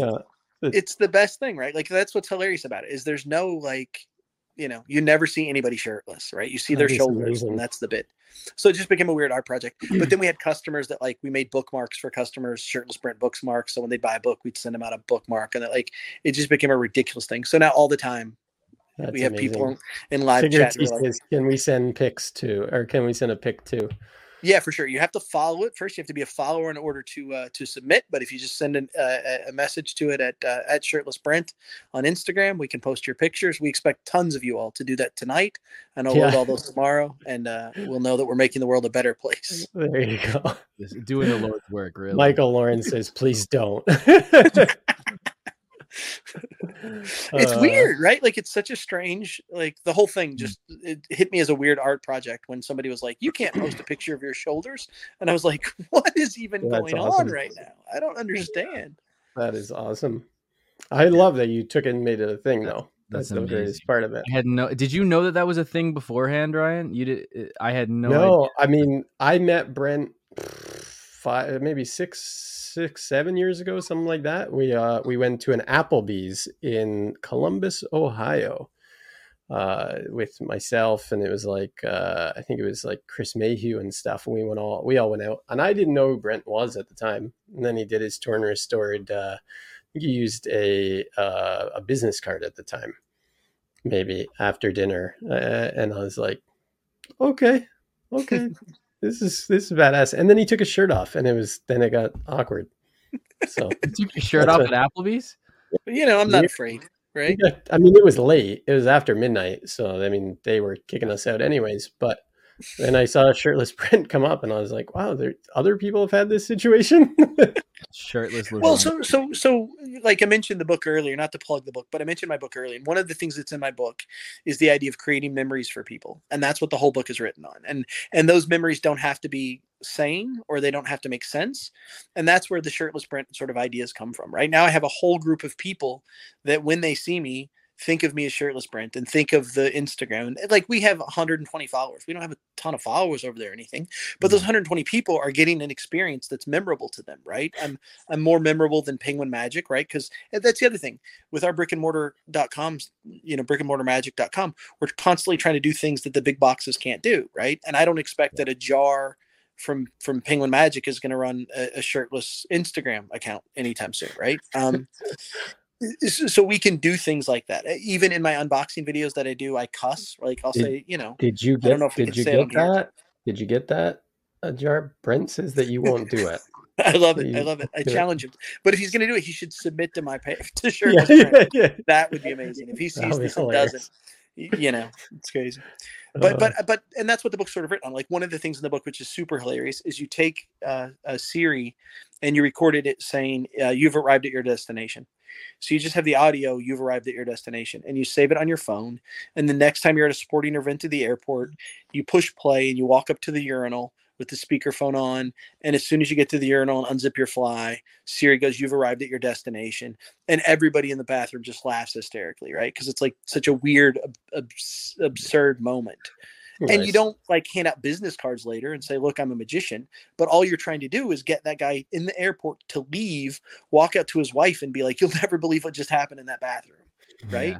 Yeah. And these are just those things that I'm always trying to curate these moments of like, they're not magic tricks. They're just moments that make you memorable and make you interesting and make people make somebody go, yeah, last night here in Applebee's, we had a guy who tore up a business card, put it back together, and then took his shirt off.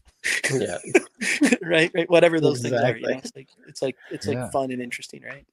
That's awesome. Memorable moments. That's awesome. Yeah. There's another thing in the book where you invite friends over to play Uno and you cheat at Uno, but it's crowdsourced cheating. So we would take the yellow sixes out, all the yellow cards and all the sixes out of an Uno deck, and then we would deal one person a yellow six, which means he can't win. There's no way he can ever go out. And then everyone else agrees that we're never going to win the game. We're just, even if we can go out, we're not going to go out. We're just going to continue to play while this one friend continues to say Uno while staring at a yellow six for hours. It's That's genius, great. Right? And then and the rule that we have is that like they have to, we keep playing until they either say the words yellow six, or they show everybody the yellow six, or they turn over the deck and say what the hell's going on. We have an unwritten rule. So now when somebody new comes into the board game group, everybody's like, let's yellow six them. Let's yellow six them. And then we all just play Uno, and a guy can't win, and you just hear him go like Uno, Uno, Uno, like just getting really, really mad about it. Right? It's not That's a magic great. Trick, right? It's not a magic trick. It's not a con. It's not a gambling demo. It's just this ridiculous thing that at the end, when he finds out, he laughs hysterically, right? Yeah. That's really awesome. Ridiculous. Yeah. And it also feels like this is another thing that I'm a huge sort of proponent of, the idea of giving people the true magic power, giving people in your life the ability to feel what we feel when we create magic. We do a show, we say, I'm going to teach you a magic trick. And every time, we lie to them. Every time we crack the egg into the glass and they didn't really do a magic trick. Yep.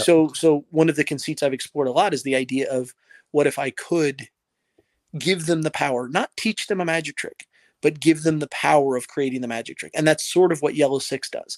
They don't have to do anything but not go out, and they feel like they're part of the heist. They get to be a part of the bank robbery and have the power that we have when we make the coin disappear, And I think if you can find, I've got a couple of ways in my show where I give the audience the ability to really have the power of a magician.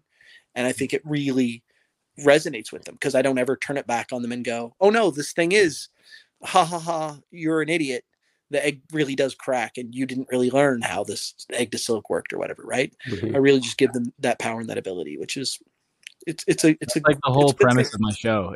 My show's called Through a Magician's Eyes, and the whole premise is about making the audience into magicians without ruining the magic for them, like not teaching it to them in a way where they're suddenly stooged, but also not having it be some kind of gotcha where I'm fake teaching them something and then pulling the wool over their eyes. It's like, there's very little that I take credit for in the show. I'm just simply the vessel or facilitating them being able to get the feeling of reading their friends' minds or astonishing other people. Sure. Yeah, it's a fun concept to play with. Yeah, absolutely. Yeah. Again, giving somebody that I don't want to say power, but giving somebody that, that feeling of being able to be the reason something happened is super interesting for sure. Absolutely. Yeah. Had one last question, because I feel like we're kind of winding down, unless we have some great questions from the chat. We just don't want to see you with your shirt off, Brent. That's the real. It's just the shoulders. Yeah, just the shoulders. Yeah, you could end if you want to end the show by ripping it off. Take it off. Take it off. Look at that. Oh wow, just the tease. There we go. Great shoulder. But it's a very white shoulder. It is a very white shoulder. So I've discovered where the sun don't shine. If we're gonna have people submit to Shirtless Brent, I've discovered that this is the thing. I don't know why it works, but this thing. That thing. Yeah, that thing. It's like Pretty Boy, and you don't have to be like here like Pretty Boy. You can sort of roll it back. You're just getting comfortable, or I don't know what it is about the arm and the elbow there, but I think it's just a little more flesh. If you're doing just the shoulders, it's not enough flesh. But as soon as you throw that arm in, boy, is he shirtless. Boy, is he shirtless. Yeah, well, because you get a little bit of that underarm action. Yeah, for sure.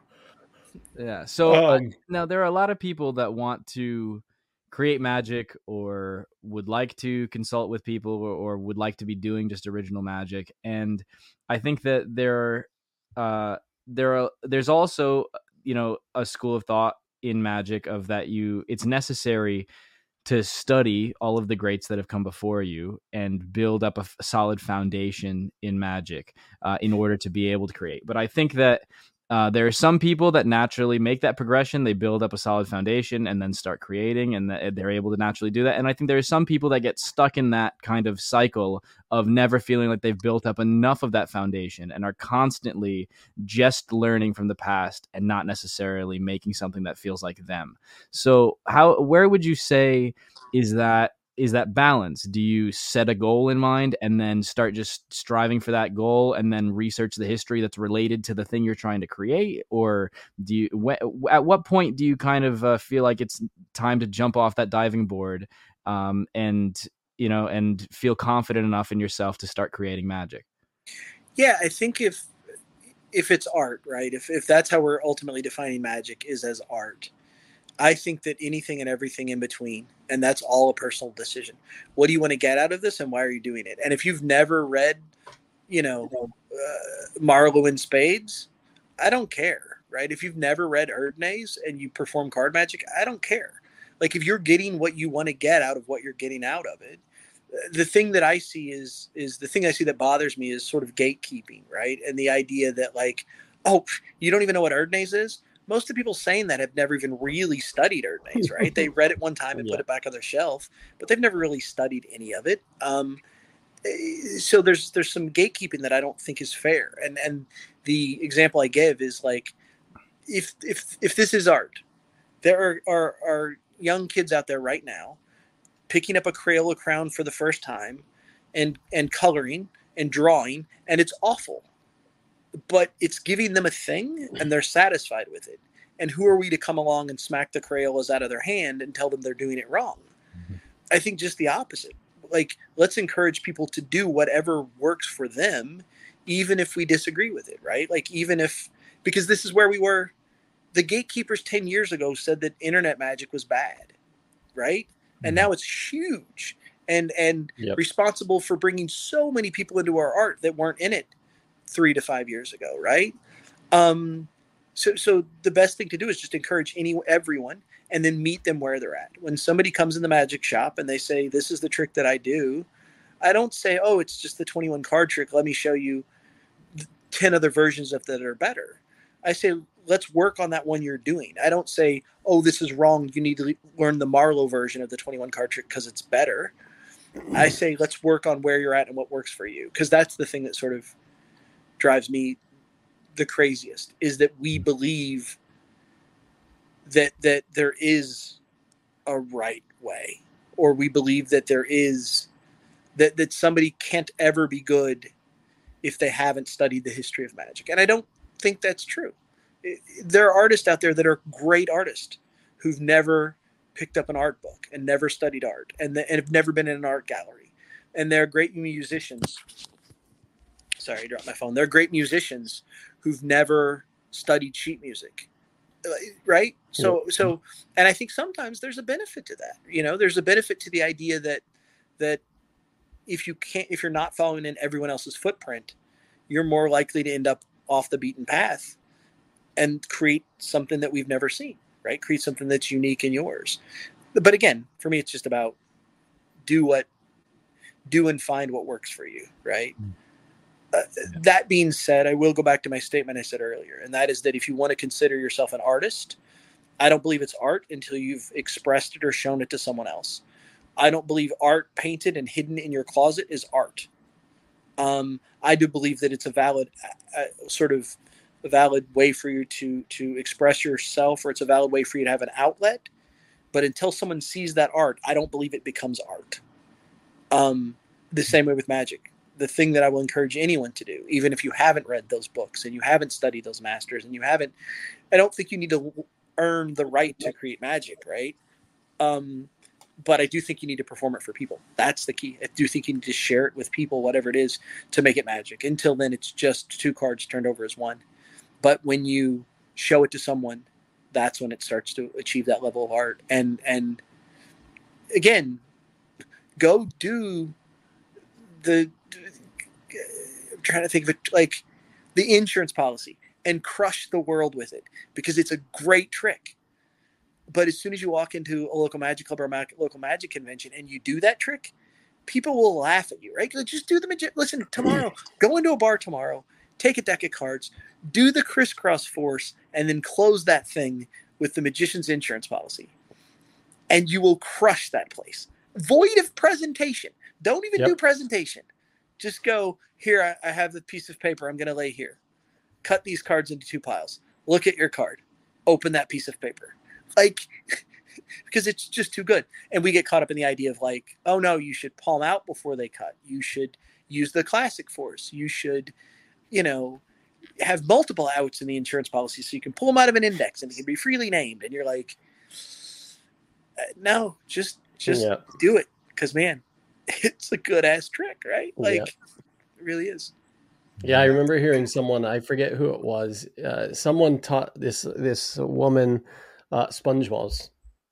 And like 3 years later, she ran into the magician that showed it to her. And she's like, oh, you changed my life. She says, I practiced the sponge balls. I got a job at a restaurant, and she would go around table to table doing sponge balls. And she's like, I learned 3 magic tricks, and that's all I've been doing the last 3 years. And some like is crazy. But to most, I don't do sponge balls, but to laymen, not even laymen, we like to now just call them audience members. Sure. Because I feel like layman is a bad name for them, but our audience members have never seen magic close up. They've never experienced it. So, like you said, if you did the insurance policy, you're going to destroy. Yeah, well, an example of that, right, is that if it is art, Erdnase is our paintbrush, Erdnase is our art, and there is our brush stroke, maybe, right? And the audiences that the art appeals to are never going to pay attention to our brush strokes. They shouldn't pay attention to our brush strokes. Our brush strokes in our paintings should go unseen so that they can get the bigger picture of the art. And if we're too busy sitting around talking about brush strokes and the history of the brush stroke and the history of using this versus that, like, we're sort of missing out, which is just create art and give people that experience, Yeah, absolutely. Yeah. I mean, I don't know about you, man, but I think that was another gold nugget right there. That's a mic drop moment. But which I think is a great way to cap it, because I mean, let's leave it on a high note. Other than lasagna, I mean, that's definitely the highest note of this episode by far, because we went very philosophical on it. But it's not done. The answer has not been finished yet until Magic Live, when we try to give Brent an infinity number of lasagnas stacked on top of each other. I think I'm going to take the Pharaoh Shuffle Lasagna Challenge at Magic Live, and I'm going to try to Pharaoh Shuffle lasagnas. We should have events. There we go. Yes, this is like X Games. Yeah, you gotta have a full-on thing. Yeah, there you go. There you go. 1v1 lasagna tournament. Yeah, exactly. But Brent, thank you so much for coming on. You were absolutely incredible tonight. I know. Thanks for having me. Really appreciate it. We've been on for a while, time. So yeah, we can't wait to see you. Definitely in May. Hopefully before then. Hopefully this world opens back up. But awesome. But again, let's pop up your website and stuff so people know where to find you. Absolutely. brickandmortarmagic.com was at least what you said earlier, but that's for the place. Airbnb. Yeah. Themagicfirm.com would also be the consulting. Beautiful. And go follow Shirtless Brent on Instagram. Make sure to submit. That's the thing. Like, I want to see a couple of you all submit to the thing because. Yeah, 100%. I'm going to send you a photo. I'm just here relaxing. I'm going to send you a photo for sure. Max and relaxing cool. Shooting some school. I like it was this comment here that said, Grant's been on fire tonight too. It's the pit hair that is offensive in my opinion. If you would like to see a lasagna eating tournament championship at Magic Live, where we interview a bunch of magicians, including Brent, then check out our Patreon, patreon.com/allaccessmagic, and help support our stretch goals so that we can make that a reality. But this has been a blast. I did not know what to expect with this episode, and honestly, this has been one of my favorite conversations that we've ever had in the history of the podcast. I think it's been hilarious, but also really insightful, and just really appreciate all of your time, Brent. Well, thanks for having me on. I'm going to go do some research on lasagna so that I'll be prepared for our next conversation. That's it. Good. Awesome. Well, thank you so much again. Thank you for everybody watching. We'll be back next week. Unless you're one of our patrons, then we will see you on the weekly patter. And until then, peace out.